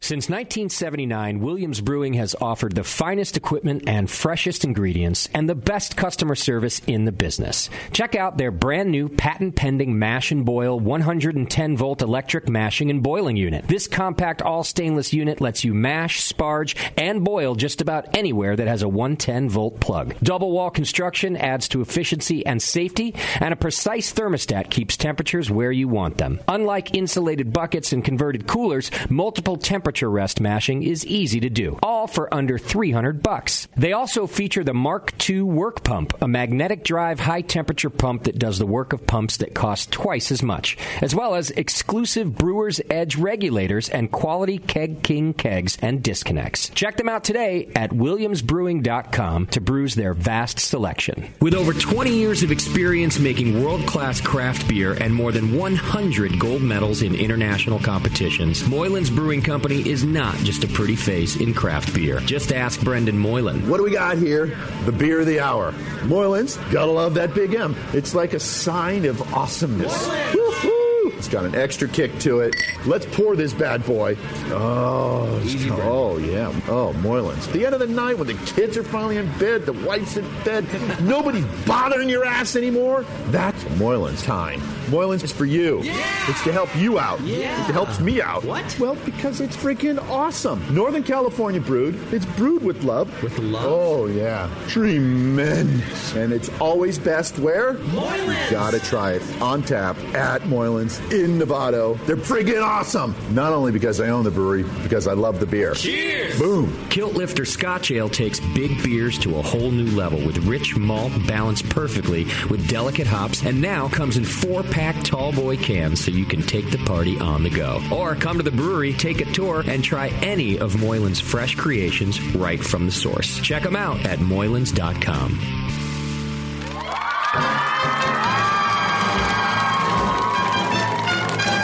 BN Army, have you heard the latest at Hop Tech? Since Hop Tech has doubled in size after a huge expansion, Jade and Roberto can stock even more of the best quality homebrewing supplies and equipment. Over 60 kick-ass varieties of hops and malts, monster truckloads of quality brewer's yeast, including White Labs, Y-yeast, and multiple dry yeasts. They even have all grain systems from Grainfathers and Ruby Street Brew Systems, thanks to Jade, the brand new all-grain brewer. And don't forget about their 10% discount to all BN Army members. Jade and Roberto are waiting for you and all of your brewing questions over at hoptech.com. Hoptech, totally not sucking since 1983. Hey guys, what'll it be? I'm not sure. What do you recommend? A lot of people seem to like the Hefeweizen. Is that a German Hefeweizen or more of an American-style wheat beer? I'm not sure, but I can give you a taste. Okay, great. The Cicerone Certification Program certifies and educates beer professionals in order to elevate the beer experience for consumers. Unfortunately, not every bar is staffed with certified beer servers who can guide their customers through a beer list. Here you go, guys. Let me know what you think of the Hefeweizen. Oh, yeah. That's definitely more of an American wheat. But I can hardly tell because this beer just smells like sour butter. I wonder how long it's been since they cleaned the draft line. Yeah, and look at the bubbles on the side of the glass. It's filthy. Somebody should tell these guys about the Cicerone program. For sure. How about we head somewhere else for another beer? Your server should give beer the same respect you do. Request quality. The Cicerone Certification Program offers 4 levels of beer certification, in-person classes, and course books for beer professionals. Check them out at cicerone.org. The Cicerone Certification Program. We know beer.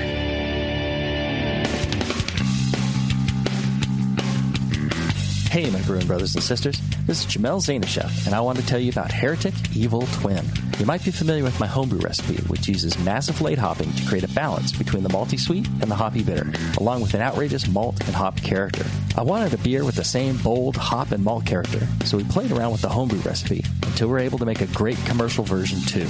We've created a beer rich in malt character, full of caramel, toast, biscuit, and an ever so subtle roast note.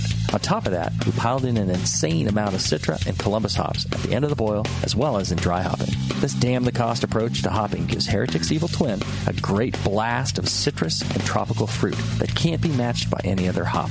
The result is a bold, malty, hoppy, but easy-drinking beer. This is our top seller, our flagship beer, and I couldn't be prouder of it. Cheers. To find Heretic beers near you, click on Find Some at hereticbrewing.com.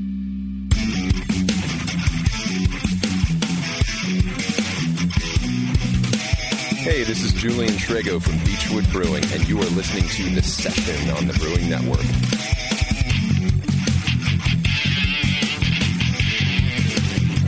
All right, welcome back to the show, and thanks for sticking with us. We got just a couple of things left to do, including to let you know about craftbeer.com. They have a beer and food course over at craftbeer.com. Awesome. Yeah, the craftbeer.com beer and food course is the groundbreaking course that leads professionals and enthusiast chefs alike through the basics of pairing beer and food. The craft beer and food course was built by a Culinary Institute of America graduate. My brother went to the Culinary Institute of America, as a matter of fact. Great school, one of the best in the U.S. It is one of the best culinary schools in the world. How's his food? As I understand. You know what? Is your brother in there? The kid can cook. Nice. Even though they knew who you were. They let my brother in, yeah. Actually, funny thing is, when he went, there was a little homebrew or brewing contingent among the school. They all knew about the BN. he was like famous class kid because of me, because of his brother. Right. But he's the older brother, so how fucked up is that? Like, my whole life I was like, I'm Anthony's brother. Yeah. And now in adult life, he's Justin's brother. Right. Does he still sound? Did he sound like you just did? Yes. I'm Justin's brother. Yeah. His voice changed every time. There are two versions of the food course. There's a professional version made for chefs, restaurateurs, and brewers, also hospitality professions, and then there's an enthusiast version for at-home chefs, which I'd be interested in taking.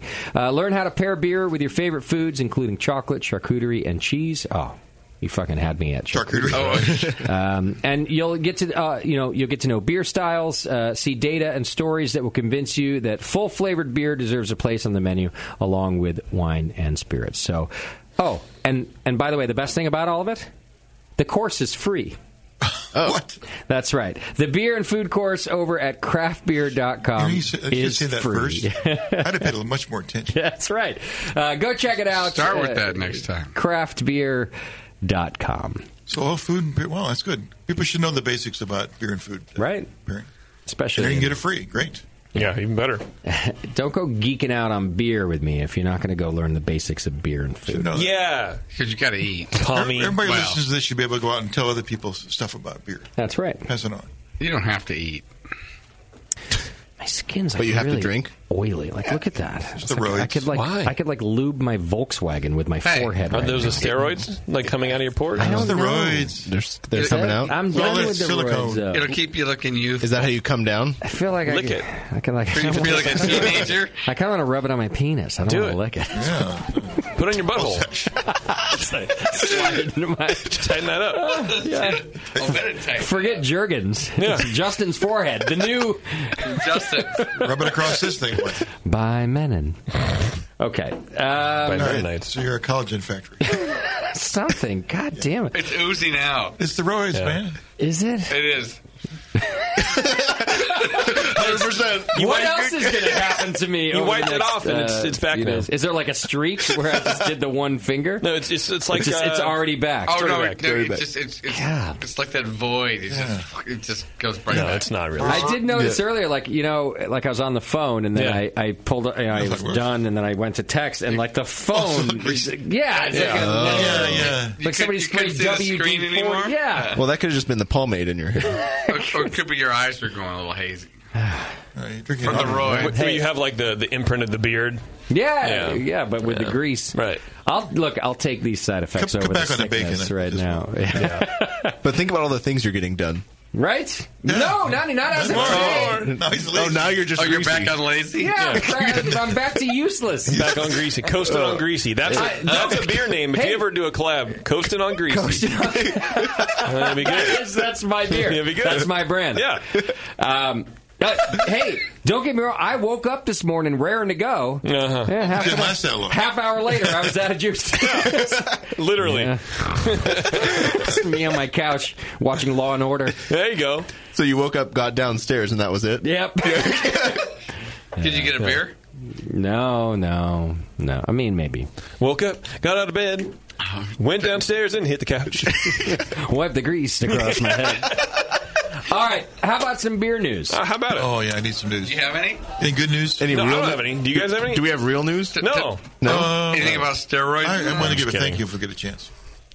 A thank you after the beer news? Yeah. Okay. To me? Yeah. You can just thank me now. Before I turn it over to JP. Oh, you're welcome. I appreciate that. I appreciate being thanked for between. this. Before the beer news. Yeah, after the no, we're done. After the beer news. Yeah. Did you say get a thank you? Give out a thank Give a thank you. Okay.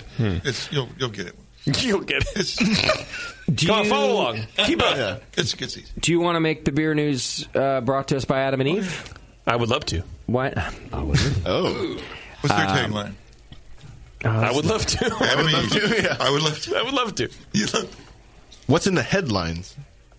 Hang on, let me figure out which one. Oh, Speaking here's the one of I'm head. supposed to read. Yeah, I just got to make sure you get the right promo. Speaking of lines. Why don't Grease. I don't want to tell people we're sending them a dildo when we're actually sending them a Big O kit. So I got to get the right Or butt plug. I got to get the right copy. Yeah. All right. Well, because Adam and Eve's really been sending us a lot of different things to give away. They have. Yeah. Like, if you listen to one of the most recent Brew Strongs, they were giving away a sex swing. My God, I know, right? That doesn't seem safe. Like the spin fuck chair? Whoa. Yeah, that's the one. Wow, yeah. Same You gotta one. swing my ass. Just spin it. Spinner. Well, swing your ass too if you want. I mean, I think we're giving away the Big O kit. Adam and Eve is determined to help you spice things up in the bedroom, and they're backing up that promise. So check this out. Go to adamandeve.com, and you'll get 50% off almost any item when you enter offer code BNARMY at checkout. And that's already a good deal because, 50% off something. But backed by popular demand, and for a limited time, you'll get a free Big O kit. And who doesn't love the Big O? I love it. Some Like over and over again? Yeah. No, seriously, does anybody? I'm asking, who doesn't? The anime That's is what really, you're really doing good. it for. Is the Big O. Maybe bartender That's the Eric goal. doesn't That's love a the Big O. goal. Adam and Tasty's Eve's right. Big O kit includes their exclusive Climax gel, which is way better than what's oozing out of my forehead. Oh, that's not Climax gel? Climax gel. We have to buy that now? You don't put it there, Justin. It goes down. He's been doing it wrong. They have been sending some nice products, but you're not using them. But I'm not using them right. They don't come with enough instruction, or I can't read. Yeah, Most of them go in a hole. So he's putting it on the wrong head. Well, the Big O kit has got the Climax gel and a mini vibrator. So now you Wait. Why do you want a mini one? Well, it's the Big O kit.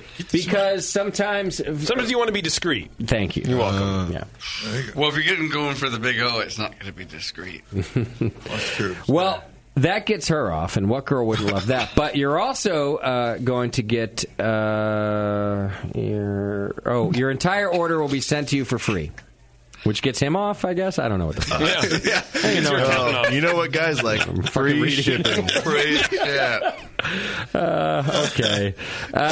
Choose an adult new toy, naughty movie, almost anything else. You know the deal. Go to adameve.com, use coupon code BNARMY, and get all this stuff. Okay. Let's do some news, JP. How about that? Let's do it. Went down in flames. They're better. Crash and burn. I bet we sell more dildos when they go down in flames. Oh, yeah. I feel like. People save it for the end. They're mini dildos. I still want to go tour their warehouse. The warehouse, yeah. That would be a good be on the road. I definitely want a Segway tour of the warehouse. Where is it? Because if it's in the Midwest, we're there. It's in Manila. I don't know. I'll write. I got to write to Or the Costa lady. Rica. Yeah. Find out where it's at. I think you should. We should get a goodie bag when we leave. Hell yeah. It's like the Oscars bag, but full of dicks. Yeah. Can you get a sample? It's a bag of dicks. That'd be great. Yeah. A big old bag. That you can suck. You can suck a bag of dicks. Literally. Yeah. I'm getting delirious. Let's do the news because I feel like I still have some strong commentary left in me. Okay, let's do it. But he also feels the fading too. Right. So this first story is a regional story, but I think it's one that could give some smaller craft brewers a leg up when it comes time to bring their beers to market. This is a quote from Richard O'Keefe, who's a senior beer buyer at a chain grocery store in Michigan. Okay. He says, it's becoming increasingly more competitive as we have outgrown the number of breweries in the state. Today, it's nearly impossible to bring in all craft breweries to every store in our locations. Now more than ever, buyers like O'Keefe are looking for an established demand for a new beer before putting it into a store. Meyer, which is the chain store that he works for, has 177 craft beers in its stores, 53 of which are from Michigan breweries. He says, quote, we look at how well the brewer is doing in their existing neighborhood, and we listen for any buzz that's being generated by our customers in our stores and through social media. We also look at scores from the beer rating entities like Untapped and Nextglass. Mm-hmm. Great. O'Keefe's, it's pretty much an entire quote. Next glass. Never heard of it, but whatever. It must be a Michigan thing. Yeah. The next quote says, I've received in the last 2 months more calls from European beer companies than in the last several years. They want to get into the Midwest market. It's important that the craft brewers of today and tomorrow have a strong plan on what their growth plan is for the brewery and in the state. You can no longer expect that just because you're a local craft brewer that you're going to get into the store.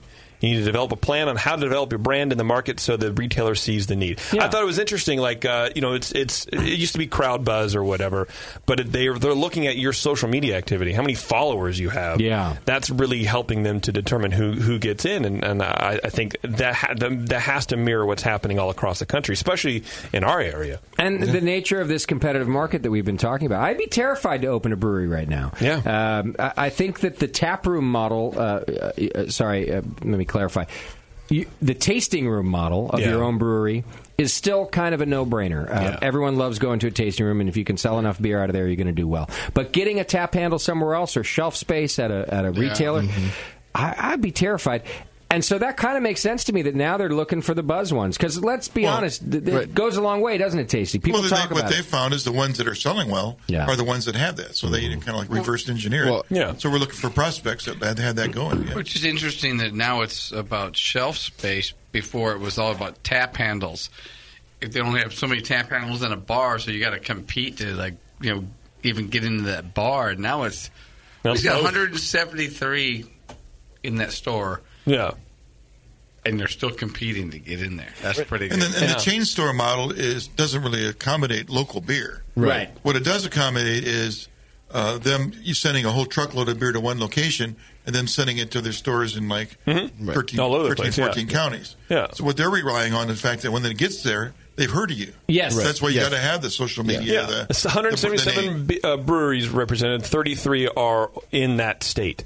I mean, that's not a lot. All that's really saying is that at the big grocery stores, they're more worried about sales per inch and don't care about quality versus brand recognition. Well, they do because they're looking at on tap. They want people to be like, "Hey, this beer is really good. We would buy it if you have it," and they wouldn't do that. Also, that's also assuming that Untapped people know that what beer is good. So agree. Yeah. Well, the guy's going to buy the beer is going to taste it first. Let's assume he knows what he's doing. Well, actually, I agree. I'm going to tend to agree with Beardy on this. That you're making an assumption, Tasty, that we would hope happens, but frankly, I think that marketing is king in terms of moving beer off a shelf. Yeah. Now.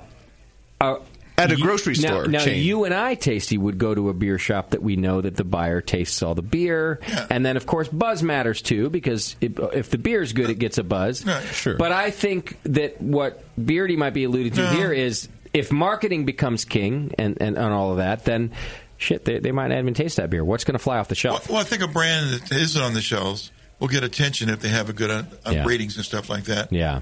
But, I'm big assuming that somewhere in the channel that they taste the beer and decide that, I would rather carry this brand instead of this other brand. Sure. Yeah. You know who followed this model to the nth degree, whether he knew it or not?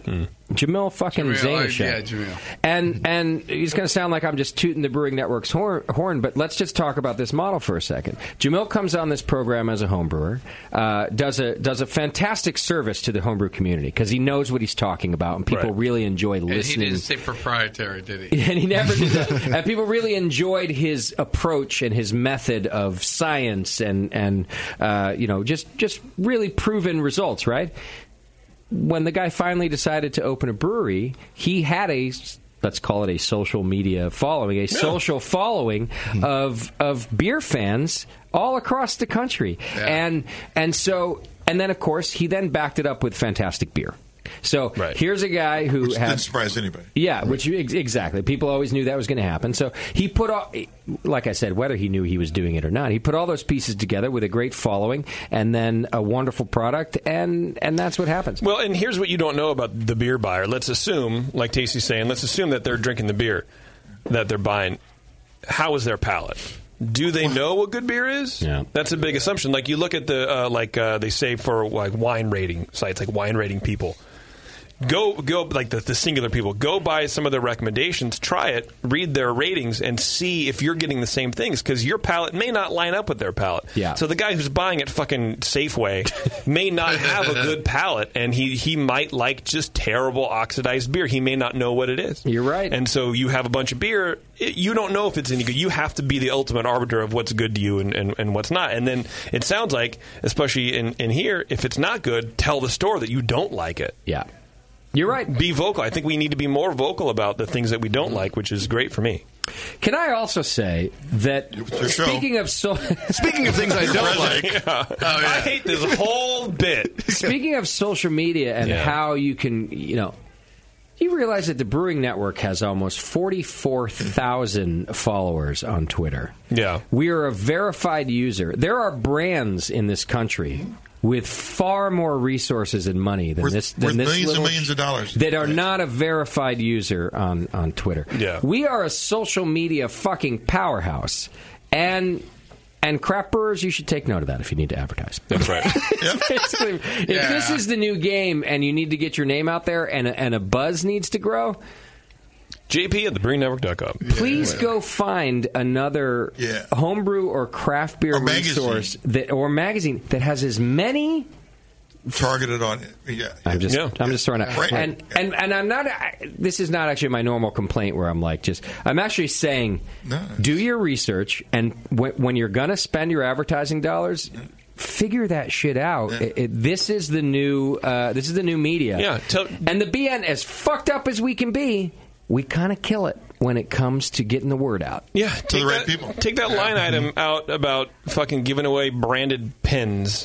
Right. Yeah. Exactly. But people love stickers. Which is what? Like, there's pens that are like $800 in pens. Yeah, like, dude. That ends up in somebody's toilet. Yeah. Do people write on the toilet? They just read, huh? They don't write. Well, the crossword, maybe? I don't know. Okay, thank you. The crossword. Sudoku. Yeah. Sudokus, there you go. See? Thank you. All right, good. We're going. What else can we do with pens? Everybody, come My on. church does this. That's why I have keep you guys around. 17 church pens sitting in the bottom of my purse. Praise Jesus. I'm not even kidding. Like, they're wasted on me. Extra money. And I think they're wasted on a lot of people. But it comes down to 44,000 followers. Yeah. All right. Name. Well, okay. No, I'm Justin, going to it screw it comes up. down to four words. Yeah. What would Julian say? What would he say? I know. There you go. What's next? Yeah. Thank you. That's what he would say. The new hotness in beer is not simply opening a brewery and selling beer. No. The new trend amongst beer companies is seeing how many satellite tap rooms you can open. Fieldwork, Drake's, Cali Craft, the list goes on. I love this model. Well, it's time to add one more to that list. Okay. Golden Road. Yes, the non-craft brewery is coming right here to the Bay Area, North Oakland, to be exact. Oh, really? Permits filed with the city of Oakland this month show that Golden Road is planning to open a 7,000-square-foot brewery and beer garden in North Oakland, which will take up 3 lots on 40th Street between Broadway and Manila, which is about a mile away from Drake's and Temescal Brewing and some of our local actual craft breweries. Okay. Right. According to this application with the Planning and Zoning Division, Golden Road tends to brew on site site, serve food, and also feature an outdoor beer garden with fire pits. They seem to be really tuning in on the hipster market because they seem to follow the Ballast Point model. Sure. Right. They're tuning in on the hipster beer market because the new building will be constructed from used shipping containers. Ooh, what are those? Yeah, that's also the new hotness. And, bury the bodies. This announcement comes on the heels of a similar one made by the company last year, announcing a tap room in Midtown Sacramento. Golden Road co-founder and president Meg Gill said in a statement that the company, quote, happened to have found two great markets in NorCal, direct quote, that where were these markets? I like how you recused yourself from that terminology. In NorCal that embraced Golden Road's, quote, flip-flop pub, which is their concept of a nano brewery made out of a container. That's their concept. That also have a both relaxed yet active outdoor atmosphere. Flip-flop pub? Flip-flop pub. I can often be relaxed, next to a container. So shipping container. Get ready to be relaxed yet active. In flip-flops? Flip-flops are optional, but in an outdoor atmosphere. I don't know if you know this, but active relaxation is the new yoga. It's shit. Yeah. It comes from Tibet. What's an outdoor atmosphere? I feel like either you're out, like you feel like you're shipping outdoors, containers. but that's just outdoors. That's an outdoor atmosphere. But then it's a big Isn't that just outdoors? open area that They probably put some lights out there and shit. Well, I do see. There'll be some cornhole games. It's just outdoors. It's just outdoors. But there's nothing catchy. It's got to have pizzazz. It's got to have some zip. Have some, All right, well, there you go. That's the next one. Golden Road coming in our backyard. They're paying their advertising guy. They found a new market their good beer? in Oakland. In Oakland. Look, I don't mind.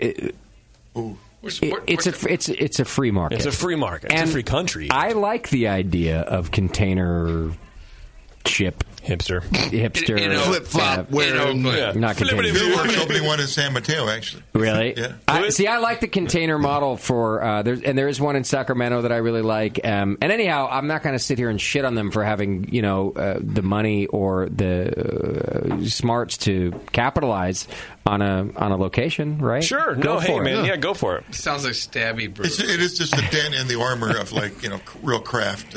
Right. People moving right into probably one of the most craftiest areas in Oakland for sure. You know where I'd go for a fucking amazing beer garden in the Oakland area is Drake's dealership. Yeah. Mm-hmm. Yeah. They have it enclosed. It's like this old brick building where like the roof quite literally the roof either burnt out or caved in, and John Martin, God bless his brain, was like, we don't need a roof here, this is a beer garden.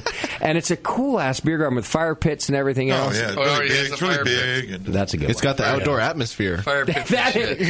Well, actually, it's just outdoors. John doesn't care about. Yeah, he's like, it's actually just outdoors. Yeah, I'm just calling it outdoors. I'm calling it. Okay, but it's on gravel, so it doesn't feel like we're on cement. Well, he also doesn't it's not have a parking lot. Okay, not a parking. He also doesn't have when you trip and fall down, it doesn't hurt so much. You have to scrape the gravel out. Well, they don't have the Budweiser marketing dollars pushed behind outdoor atmosphere. Oh, that's right. Right. Yeah, all right, what else you got? All right.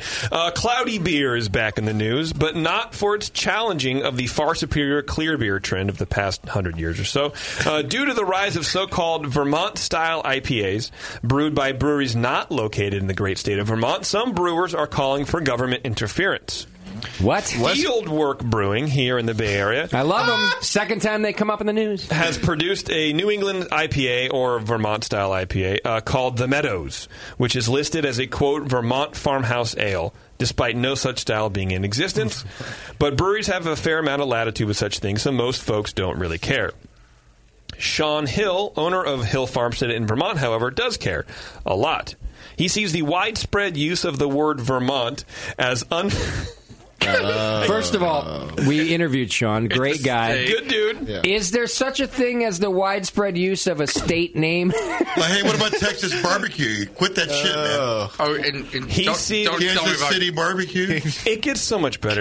Go on. Sorry, I couldn't resist. He sees the widespread use of the word Vermont as an unfair capitalization on Vermont's brand, and questions whether it violates the state's representation of Vermont origin rule that regulates and protects the word Vermont when it appears on food products. Really? It was enacted in 2006, and it was a response to growing concerns that businesses outside of the state were cashing in on Vermont's reputation for products like maple syrup and cheese.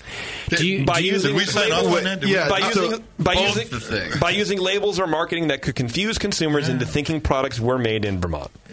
And that would be a bad thing? So this has to be a federal law in order for it to matter. The rule, also called Consumer Protection Rule 120, gives a state legal footing to protect the Vermont brand, quote, and made in Vermont food products. But beer is not specifically mentioned in either text of the rule. I don't hate this entirely. I can see the point being made where actually the point is, whether it be Vermont or something else, or Vermont style, you don't want to mislead consumers. Correct. If that is the point about misleading consumers, then I would never argue. I think that's what he's and so that makes sense. The actual protection of Vermont and the state brand. Do you know what state has more songs written about it than any other state? Colorado, California, and by far, we're not even talking close. Does that mean that artists are manipulating the popularity of the great state of California? Yes. I don't think so. I think they're just writing about. Sued. They're writing. It's an homage to our state when they write songs about that. And frankly, I don't think that Fieldwork is attempting to steal anything of course from. Not. No, in anything, it's an homage. It's insane. However, that's what it is. I don't like if there is some. Deception to the consumer about where the product is from, then I could get behind that. It's kind of like somebody using, it's kind of like trademark disputes, right? If there is confusion in the marketplace because of it, that's when disputes arise. Sure. Yeah. I don't think anybody in their 4 tap rooms is going to be very confused at all. They're going to right. For me, true, and that's helps. The only market. It helps because now I know I don't want that beer. They figured it out with... Yeah, exactly right. It's actually doing a service to beer. Yes, right. And it's JP. Clearing things up for me. No, on their menu, or not. On their menu, you go there, you have to ask, what's your clear, what's your hazy, because a lot of times the names don't indicate it. Oh, right. In this case, it does. It does. It's a style, yeah. It helps. Yeah. Thank you for the help. Matt Cohen, owner of Fiddlehead Brewery in Shelburne, agrees with Sean Hill. He says, we have to be protective of the beers brewed in the state. I have, and a lot of others have, worked really hard to build the Vermont brand. I don't know what steps we need to take, but something needs to be done to protect the Vermont name. Even when brewers are paying tribute to a beer style that originated in a certain place, there are federal requirements for labeling. According to Sean Hill, the ATF, who regulates beer labels, well know, won't approve a label that says Belgian triple if it isn't brewed in Belgium, and that's what he kind of wants. Okay. Lawmakers are also concerned with protecting the Vermont brand. This is a quote from the Senate President Pro Tem Tim Ash. Okay. He says, "This is the first I've heard that breweries outside of Vermont are using Vermont on their beer labels. On the one hand, this mimicry highlights just how high the quality of Vermont beer making is these days." Harumph. Whoa, it's well, yeah, right. This mimicry. On the other, like with other Vermont brands, we should not and cannot allow vendors to reap financial rewards by misleading customers that Vermont craftsmanship or Vermont ingredients went into making their products. Right. He knows what he's talking about. They figured it out with bourbon, right? It's really here, not there, here, not there. And it's a style. If you want to make it a style, whatever. Right. Okay. Here's the last quote. They should just keep that cloudy shit in Vermont and just be done. And keep those floaties in the bottom of those cans in Vermont, too. Here's the last quote. That's annoying. Let me finish over all right. This is from Sean. He says, "I think the state of Vermont needs to step in. It's gone too far." Hill says he has contacted Representative Samuel Young about this issue. Sean. So they're contacting their government because people are using their name. Sean, I have to talk to you about something just for a second. Don't you have something to fucking do in Vermont? That was Philworth's response. Take a really? There's just nothing better to do. Yeah, I'm just feeling like, and I really like Sean. By the way, he's a nice man. But do I need to send you a puzzle? or I don't know. No, he's in the media. Winter's a slow time. I hope it keeps. I think I'd like nice if a feud would happen or a lawsuit. You're probably right. Hey, where's all the money? And as I'm saying, I actually agree with all of this in principle. I do have a hard time figuring out where Vermont who else gives a shit. And where Vermont is, actually, the only reason I know is I'm from a nearby state. The Connecticut place? Yeah. But I do feel like nobody else... nobody else gives a shit. No one cares. Nobody cares! And... does that mean they shouldn't fight for it? No. Who am I to say you shouldn't fight for it? But also, if you croak tomorrow, are you going to feel good about this? Is that the hill you're going to stand on? This is always the hill I'm going to stand on. Yeah. This is always my standard. If I croak a week from now... No, I mean him. I see. But no, the principle applies. Yes. Is this the hill you're going to stand on? Yes. Right. Yes. Or the legacy. Sean Hill. Right. Okay. Sean. Is this the hill you're going to build your farmstead on? Now I'm going to see Sean at the Great American Beer Festival. He's going to punch his Everybody that heard this is going to come up to him and tell him about it way ahead of time. Oh, of course. And I'm going to have to be like, Sean, it's not like you think. I sort of half defended you and half shit on you. It was not what you think. Yeah, everybody listening, tell him that, okay? Get to the same story here. You don't take sides, even with yourself. That's right. I don't even do that. Yeah, exactly. You lose every time that way. I'm an equal opportunity fence sitter. Right. All right. We got one more. Okay. Ready for it? Is it the numbers one? I'm or are we done with the exhausted numbers? after This must be the Sunday The state paper. of Wyoming It's big. is filing a lawsuit. Yeah. I'm exhausted after that last one. Go ahead. A few weeks back, we mentioned that Speakeasy Brewing out of San Francisco was shutting its doors and laying off all of their employees because it had failed to repay its primary creditor, Union Bank, and was forced to enter into an assignment for the benefit of the creditors, an agreement that some companies pursue as an alternative to bankruptcy, for those of you who don't know. 3 days later, a Los Angeles court appointed a receiver called Jigsaw Advisors to oversee the sale of the company, forcing out the brewery's owner and founder, Forrest Gray. Ooh. Well, it turns out that operations at the brewery are back up and running, albeit on a skeleton crew of only 8 employees. The reason for the revival is this. A brewery making beer looks like a better purchase than a brewery not making beer. Quote, the receiver decided that finishing off the beer in process and continuing to sell beer was the best way to get a buyer. That's from Brian Stechschulte. Yeah, good guy. There you go. The brewery's public relations and media director, one of the remaining employees. The receiver will entertain offers from interested buyers for the brand who have until April 14th to bid, and by April 20th, Jigsaw will choose the new owner. Meanwhile, $1. I got $100. I got $100 bill in my pocket. I can make it $105. I have $131. And Doc had $1, so that's $132. I got $27. Okay. I think I got a 5 Tasty, spot. what's in your pocket? You carry a wad. I'll match what you got. Tasty carries bail money. Beardy, how you doing over there? Let's see. How you doing, Beardy? I got a couple 20s. Oh, shit. Okay, come on. Let's do call it out. $64. All right, we're up to we're up to almost $400. I'll call Jigsaw right Beardy, now. you better save that. That's condom money. I'm serious. You might need that. You guys You can might do need it. that. Meanwhile, this might sway you. Might put your wad back. That's what we do, Teddy. We'd flip it. Yeah. Oh, is that a new thing? Forget houses. We're flipping breweries. Flip this now. brewery. That's going to be the new thing as they start to crash. Fucking love it or list it. You know what, Tasty? You don't realize. You see, we're cash rich here. We just polish the tanks. Obviously, cash rich.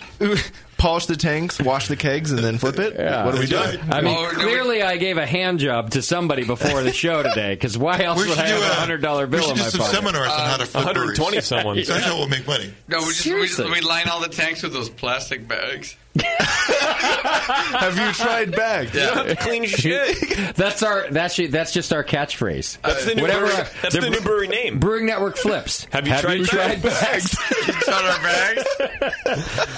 Meanwhile, 5 wage claims have been filed against Speakeasy, all pertaining to final pay. Oh boy! Such claims typically come from employees who have not received final paychecks. Debt was the main, though certainly not the only factor that led Speakeasy to its current straits. Right. In 2015, the brewery undertook a $7.5 million expansion, bringing its brewery capacity from 15,000 barrels to about 65,000 barrels. Whoa. How much debt Gray, the sole owner, incurred is unknown, but at the time he had reason to be optimistic.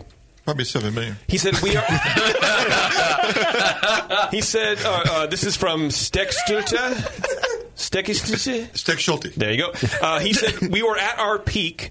Sales grew 38% in 2014 over the previous year. In that context, growth seemed not merely opportunistic, but necessary. Right. That man said Forrest was planning for the future. However, since 2015, beer sales have slowed, not just for Speakeasy, but for craft nationally. Lester Jones, chief economist for the National Beer Wholesalers Association, says sales are still growing, but we're talking single-digit growth versus double.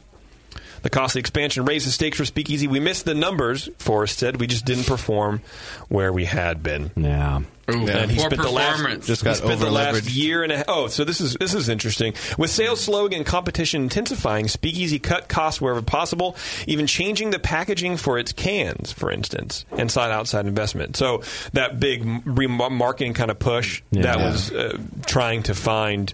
I don't think he in. did the wrong thing. I just think he didn't execute it properly. If you're going to make an I don't know. I always feel like who the should have advertised with the BN. Yeah. If you're it's like growing any business. If you're going to spend $7 million on expansion and equipment, and you're counting on growth, how much did you spend on your sales team? You see what I'm getting at here? This is what I'm saying. I don't feel that he made the wrong decision, but he executed it. Yeah, you can't make more product and not have people to sell it because it's just going to not sell, right? Because you're just kind of... And by the way, this actually is something I would do because I'm not the smartest businessman. Right. I would just sort of count on the trend and hope for the best, and right? It's fine, right? And I tend to get lucky, so I'm like, hey, this is great. That's not the right thing to do. That's not the right way to do it. Ballast Point didn't do that. They spent an enormous amount of money on an expansion. And then an additional enormous amount of money on a CEO who knew what the fuck he was doing with that type of expansion. Yeah, right. And they ended up selling for... And that type of debt. And that's right. Yeah. You have to be able to sleep with that kind of number hanging over your head. Here's where maybe I wouldn't be quite the idiot, and it would be based solely on the pressure of the debt. If I was going to take on debt like that, I would be so terrified of the consequences that I would stack the deck in my favor, hire the marketing team, hire the sales. Anyhow, there could have been any number of things that went wrong that were unforeseen. Yeah. But I do feel like this was an execution problem. Yeah, I'm sorry, but I feel that way. It sounds like production numbers just across the board were kind of down. There was still growth, but not as much growth as they just happened to have in 2014. Yeah. That played into it, but this is another one. I also feel like a $7 million expansion for Speakeasy is enormous. Yeah, was there something? 50,000 barrels. Was there something in between that could have reached the next step? And I feel like you're expecting to grow 50,000 barrels. That's a lot, dude. That's a lot. I guess when you're doing it, you're probably looking at economies of scale, and you go, okay, I could expand 50%, or I could expand 200%, and the dollar amount is nominal, right? And so maybe that's what happened. Maybe it'd be interesting to talk with, but I don't know if I don't know about this thing about growth. Like, say it's 4% instead of 12. That 8% growth thing is not what killed it. It's the fact that they couldn't ramp up and make beer fast enough and get it into the market where they can to make pay their the payments. To pay for the debt. Because they weren't making the payments. They were 18 months behind. So this is another reason. Unlike a newer wave of Bay Area craft breweries, which are opting to stay micro-sized and distribute only locally, Speakeasy distributes globally. 13 countries, they say. That means that it has to compete with A.B. Miller, behemoth whose power in the market is only growing. Bullshit. Well, this is interesting. It's putting undue pressure on craft breweries like ours, says Gray. We couldn't make high-quality beer at $6.99 a six-pack, especially not in San Francisco. That's only true locally. Globally, I call bullshit. There is a global market. There are local craft breweries smaller than Speakeasy who can attest to this, who will buy the shit out of American craft beer. Yeah. So I only agree with that argument locally. Locally, when...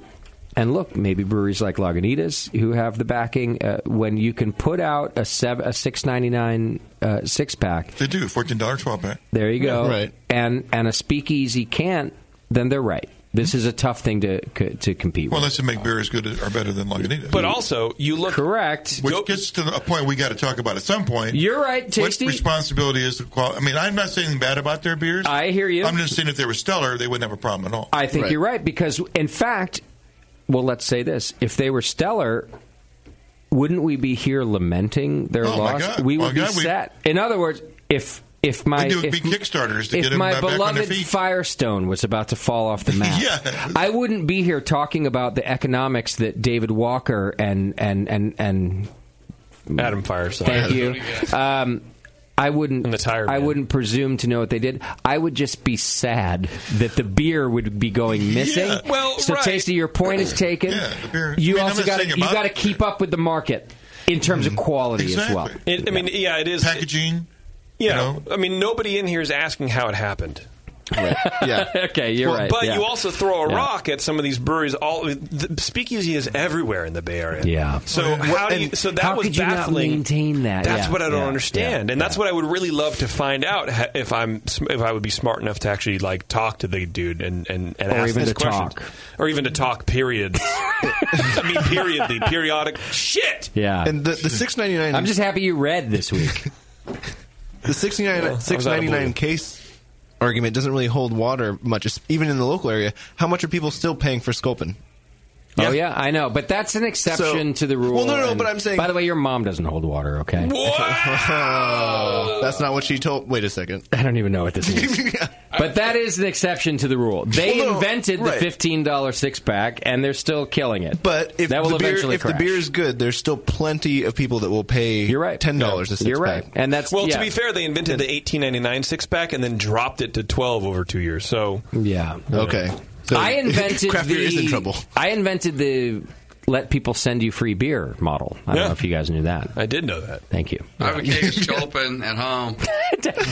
Party at my house. Macro beer. I never thought you would stop drinking craft beer, sellout. All right. JP, thank you for the news. Those are excellent stories. Thank you very much, my friend. We also have a Twitter game. And see, there was the shout-out. What? Thank you. Oh, he did have a thank you. He had a thank you. Oh, I had another one. Delivered. What was so the thank you very much. I want to thank the Pacific Northwest Home Brewers Conference for having me up to to hang with them. How did it go? To talk. It went great. What a great event. So well run. Jill We got to go. Jill just killed it. Good. It was like going to the BrewCon. Yeah. And and the experience that they've got doing it. Yeah, it was great. I am so sorry that we had to miss it. Me JP, too. we will go. Jill, I promise you, I can't, of course, promise you it's next year. I promise you I will try my best that it's next year. I did not mean to miss your festival, and I'm glad you had a good time. Here's some beer news. You'll be there next year because that's where the National Home Brewers Conference is. Oh! In Portland next year. It is? Yeah. Wow. Oh, I'm not on the board anymore. I'm like, how come I didn't know that? I'm like, wait, because I'm in a meeting in a year. The Pacific Right? Northwest Home Brewers Conference is going to skip a year because of that.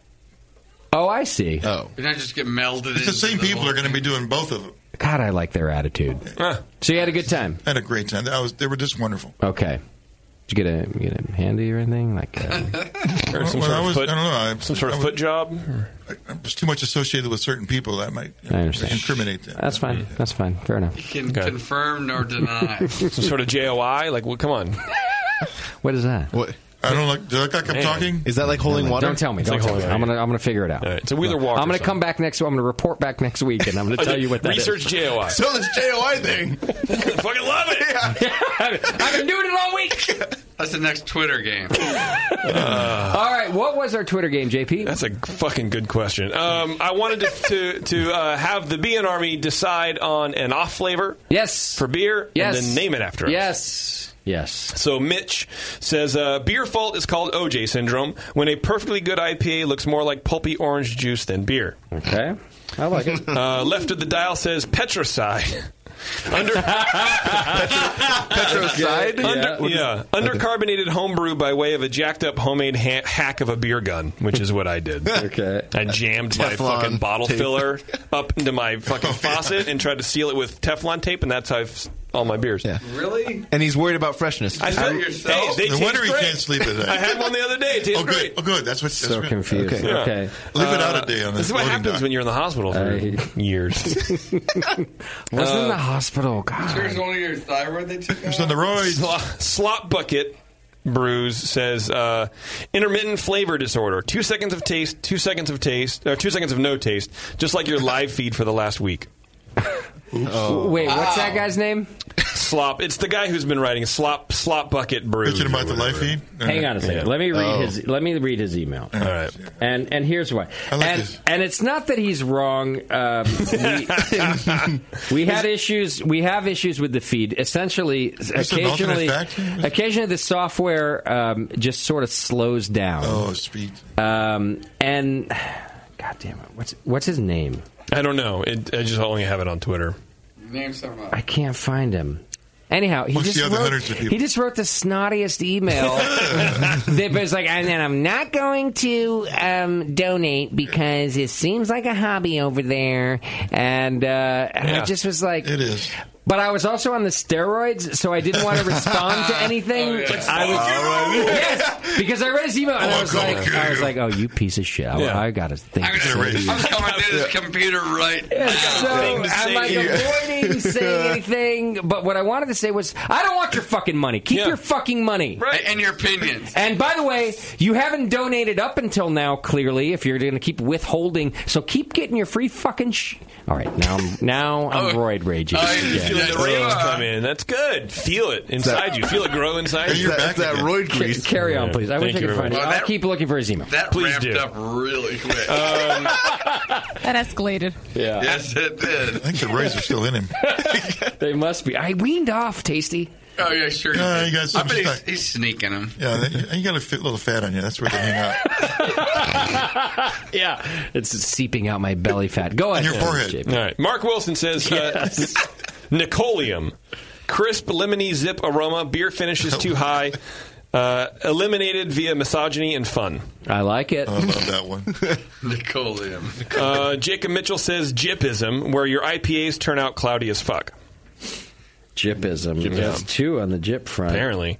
And then Blobberglop says nutterness. A light, delicate fromage aroma with a hint of taint sweat saltiness. Apparently appropriate in some shitty Grodzitskis. Was it nutterness? Nutterness. Okay. Nutterness. All right. And there you go. That's the roundup. Well, I'll tell you, the description wasn't my favorite, but the name Petricide is just perfect. It's pretty good. That's just. What was the description of that again? Undercarbonated homebrew by way of a jacked up homemade hack of a beer gun. Okay, well that's not too bad. It's not bad. That's show relevance. That's my favorite. What do you think, guys? Well, what about Nicole? What's that? I do like. Was it Nicolium? Nicolium. Okay. Eliminated by misogyny and fun. Yeah, the description on Nicolium is better. So now we've got two things. We have a great name, Petricide, and a great description in Nicolium. I don't know where to go with that. Neither do I. Well, why don't we just vote on the two? All right. Yeah. Are those our top? Anybody else have? I'm good. I think those are the better fine. ones. All right. Let's start with Nicolium. Raise your hand if that's your vote. We got two votes, Nicolium. Raise your hand if it's Petricide. Sure. We got 4 votes, Petricide. There we go. Yay for me. Yeah. I think Monsanto might have a product by that name. So. Nicolium or Petricide? It's GMO free, though. I'm still looking for that. No, that's DuPont. Still looking for that goddamn I'm going to find that email. Fucking here. Oh, I found it. All right, this fucking guy. It's 2 lines. There we go. Can we respond to him on the air? I know, it's 2 lines. It's 2 lines. Got you that? He's got it right in your ass. It's just the sheer dickheadness of it. Okay, here we go. Good job, ... Fuck you. Every 2 weeks, the feed fucks up. Like again this weekend. Does no one monitor this? Not donating when there is no quality control. Sorry. Love your shows, but seems like it's a hobby to you guys. And that, I'm just out in my backyard smoking one night, and I read it, and I just was like, you piece of shit. Well, and so he tweeted it, which is what I was asking you about when I first said that. No, not that, but like sort of like mention the thing, and he tagged our guest in it. What the? Why would you do that? Yeah. Okay. Are you fucking serious right now? I swear to God. Why would you do that? I don't know. And so I just replied back. I was like, oh, to everybody. And he wrote into the Twitter game tonight? Yeah. Uh-oh. So, you're maybe not roiding now, but you're revisiting your roid rage of the other night. Justin's about to smash. Oh, inside, he's on fire right now. I was like, wow. Oh, yeah, well, thanks. Hey, it should be cleared up 40,000 now. listeners and one asshole. Why? But why would you tag our guest? Like... Because he's an asshole. You know what? Let me tell you something, Slop Bucket. If that is your real name. Now you're, I know you feel close to us because you listen and you can talk shit because that's what we do. But, but now you're also so you're affecting my livelihood and the livelihood of Jason Petros. That's true. That's true. I'm going to use your real names now so people realize that fucking people are affected by this thing. Yeah. You're affecting the livelihood of Jason Petros. Thank you. Beverly Moore.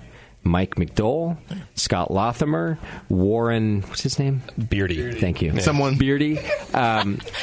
That's one thing. We put ourselves out there, right? So I'll take it. I just want you to know you're still affecting it. But then to tag a guest who is really just, they're honored to be on the show. They get a little publicity out of it. By the way, they don't know what the fuck you're talking about in terms of streaming something or nothing or whatever. Right. And they're our guests. So you're sitting there on your little fucking lazy boy that has cigarette fucking stains in it and piss mold and I don't know what else. The full ashtray, the beanbag ashtray. Because this is the picture I have of your shitty fat ass listening to this program, angry about the fact that the live stream didn't work. Meanwhile, there's 12 years worth of shows that you can fucking download that work perfectly. Well, that's effort. And so you're going to call out the guest and everything else in a tweet? I don't understand what you get out of this. It's that passive Twitter where if I tag the guest, then they're going to pay attention. Like, we weren't paying attention before, and he was like, I've been emailing and tweeting for 2 weeks. I don't know. I don't know what to say. Obviously, you haven't, because last week or 2 weeks ago, I called you, Justin, when it happened. Somebody emailed me about this, and I fixed it in 10 minutes after I had the email. What happens is the software has a glitch, and if it's and after it runs for a little while, if no one does a refresh, if we do shows frequently, it refreshes itself because we hit stop and start. And right, okay. If there is a little lull in shows, it does not reset itself. Right. And it's a bug in the software that has not been fixed. It's not my fault. It's not my fault. It's the software. Right. And if nobody's here to fix it, then nobody's here to fix it. All right, I'm going to let this one go. All right. But you can't say you're going to let it go because you just did it. You already did it. Now it's like, okay. You've been squeezing the life out of him. He's been off the roids. I hate this fucking guy right now. I don't know that I've ever said that about a listener before. I hate this guy. I'm about to block his IP. I don't want don't ever donate to me. Slop Bucket, I see your name I have your email address. If you don't ever donate to this program. I don't want your money. Keep your fucking money. It's just, don't set up the newsletter. Aggressive social media thing. There's no roids in your system anymore, right? No, I finished on Saturday. This guy just that's a button. Like, fuck you. No. With the tagging of the guest, that was it. Oh. All right. I love social media. I was having such a nice time. Oh, yes, you were. Oh, you're having a great time. Let's go get a beer. And then the drunk of the week guy? He wins. Yeah, fuck him. Whatever. I mean, thanks for calling. He wins. What are you going to send him? He wins and loses. What was his name? Slop Bucket? Joe wins. Yeah, Slop Bucket. Joe Slop Bucket. Oh, gee. Oh, for God's sake. I'm going to name my first kid Slop Bucket. And I'm going to make you the godfather. Oh, God. Don't do it, JP. Don't do it. I'll have to show up. I'll be all angry. Yeah. This is just a stupid kid. That's just with your name. With your name. With your name. Even your name. And your lineage. Fuck off. Stop it with your cute little fucking... Your name sucks. Rabble rap. Yeah. Harumph. All right, should we get out of here? Yeah, please. Yeah, I got pizza to eat. I'm going to go outside and yell. I'm peeing now. I'm going to go out in the courtyard, and I'm going to put my head in the fountain, and I'm going to scream at the top of my lungs. You're also going to get hepatitis. And cholera. And cholera. And the screaming will keep the hepatitis out. And more steroids. Bucket. So it's a fucking win-win for everybody. It's That's a win. true. I really do want Can more we just steroids. keep you on steroids? Yes, please. I need it, and clearly, but also it gave me a lot of energy. It was fantastic. You know what else does that? Slop Bucket. Meth. I know, but there's a lot more side effects to that, and before you know it, I'll be fucking... What? Before you know it, I'll be blowing Slop Bucket for another fix, so... That's true. All right, let's go. Fucking asshole. Stupid name. I don't even know what you do. Thank you to our show sponsor, More Beer. You can get absolutely everything you need to make great beer at home by going to morebeer.com. Ben from Basqueland Brewing Project woke up in the middle of his night to hang out with us and fill us in on the Spanish beer scene. Learn more about his beers over at basquebeer.com. Get a life. Merge your love of Disneyland with your lack of engaging podcasts and go to earsuppodcast.com as JP, Terrence, Bevo, and Taryn talk about all things Disney. Isn't that like a new hobby? Go check out Moscow's Hop Cartoons over at hoplifestore.com. No. Idiot. Asshole. Get on Twitter for some good beer insight and homebrew info. Follow Nate Smith at Nathan Homebrew, Mike McDowell at Tasty McD, Warren being stuck over at Another Beardy, and the great Beverly is crushing cyberspace at Bevo1. JP thinks Twitter is dead, and you should follow him on Instagram at Major Jip so he can become an influencer without showing cleavage. Today's show is produced by Bev, and your host has been the mystical, magical Justin. Be sure to find us on social media. Great as his charity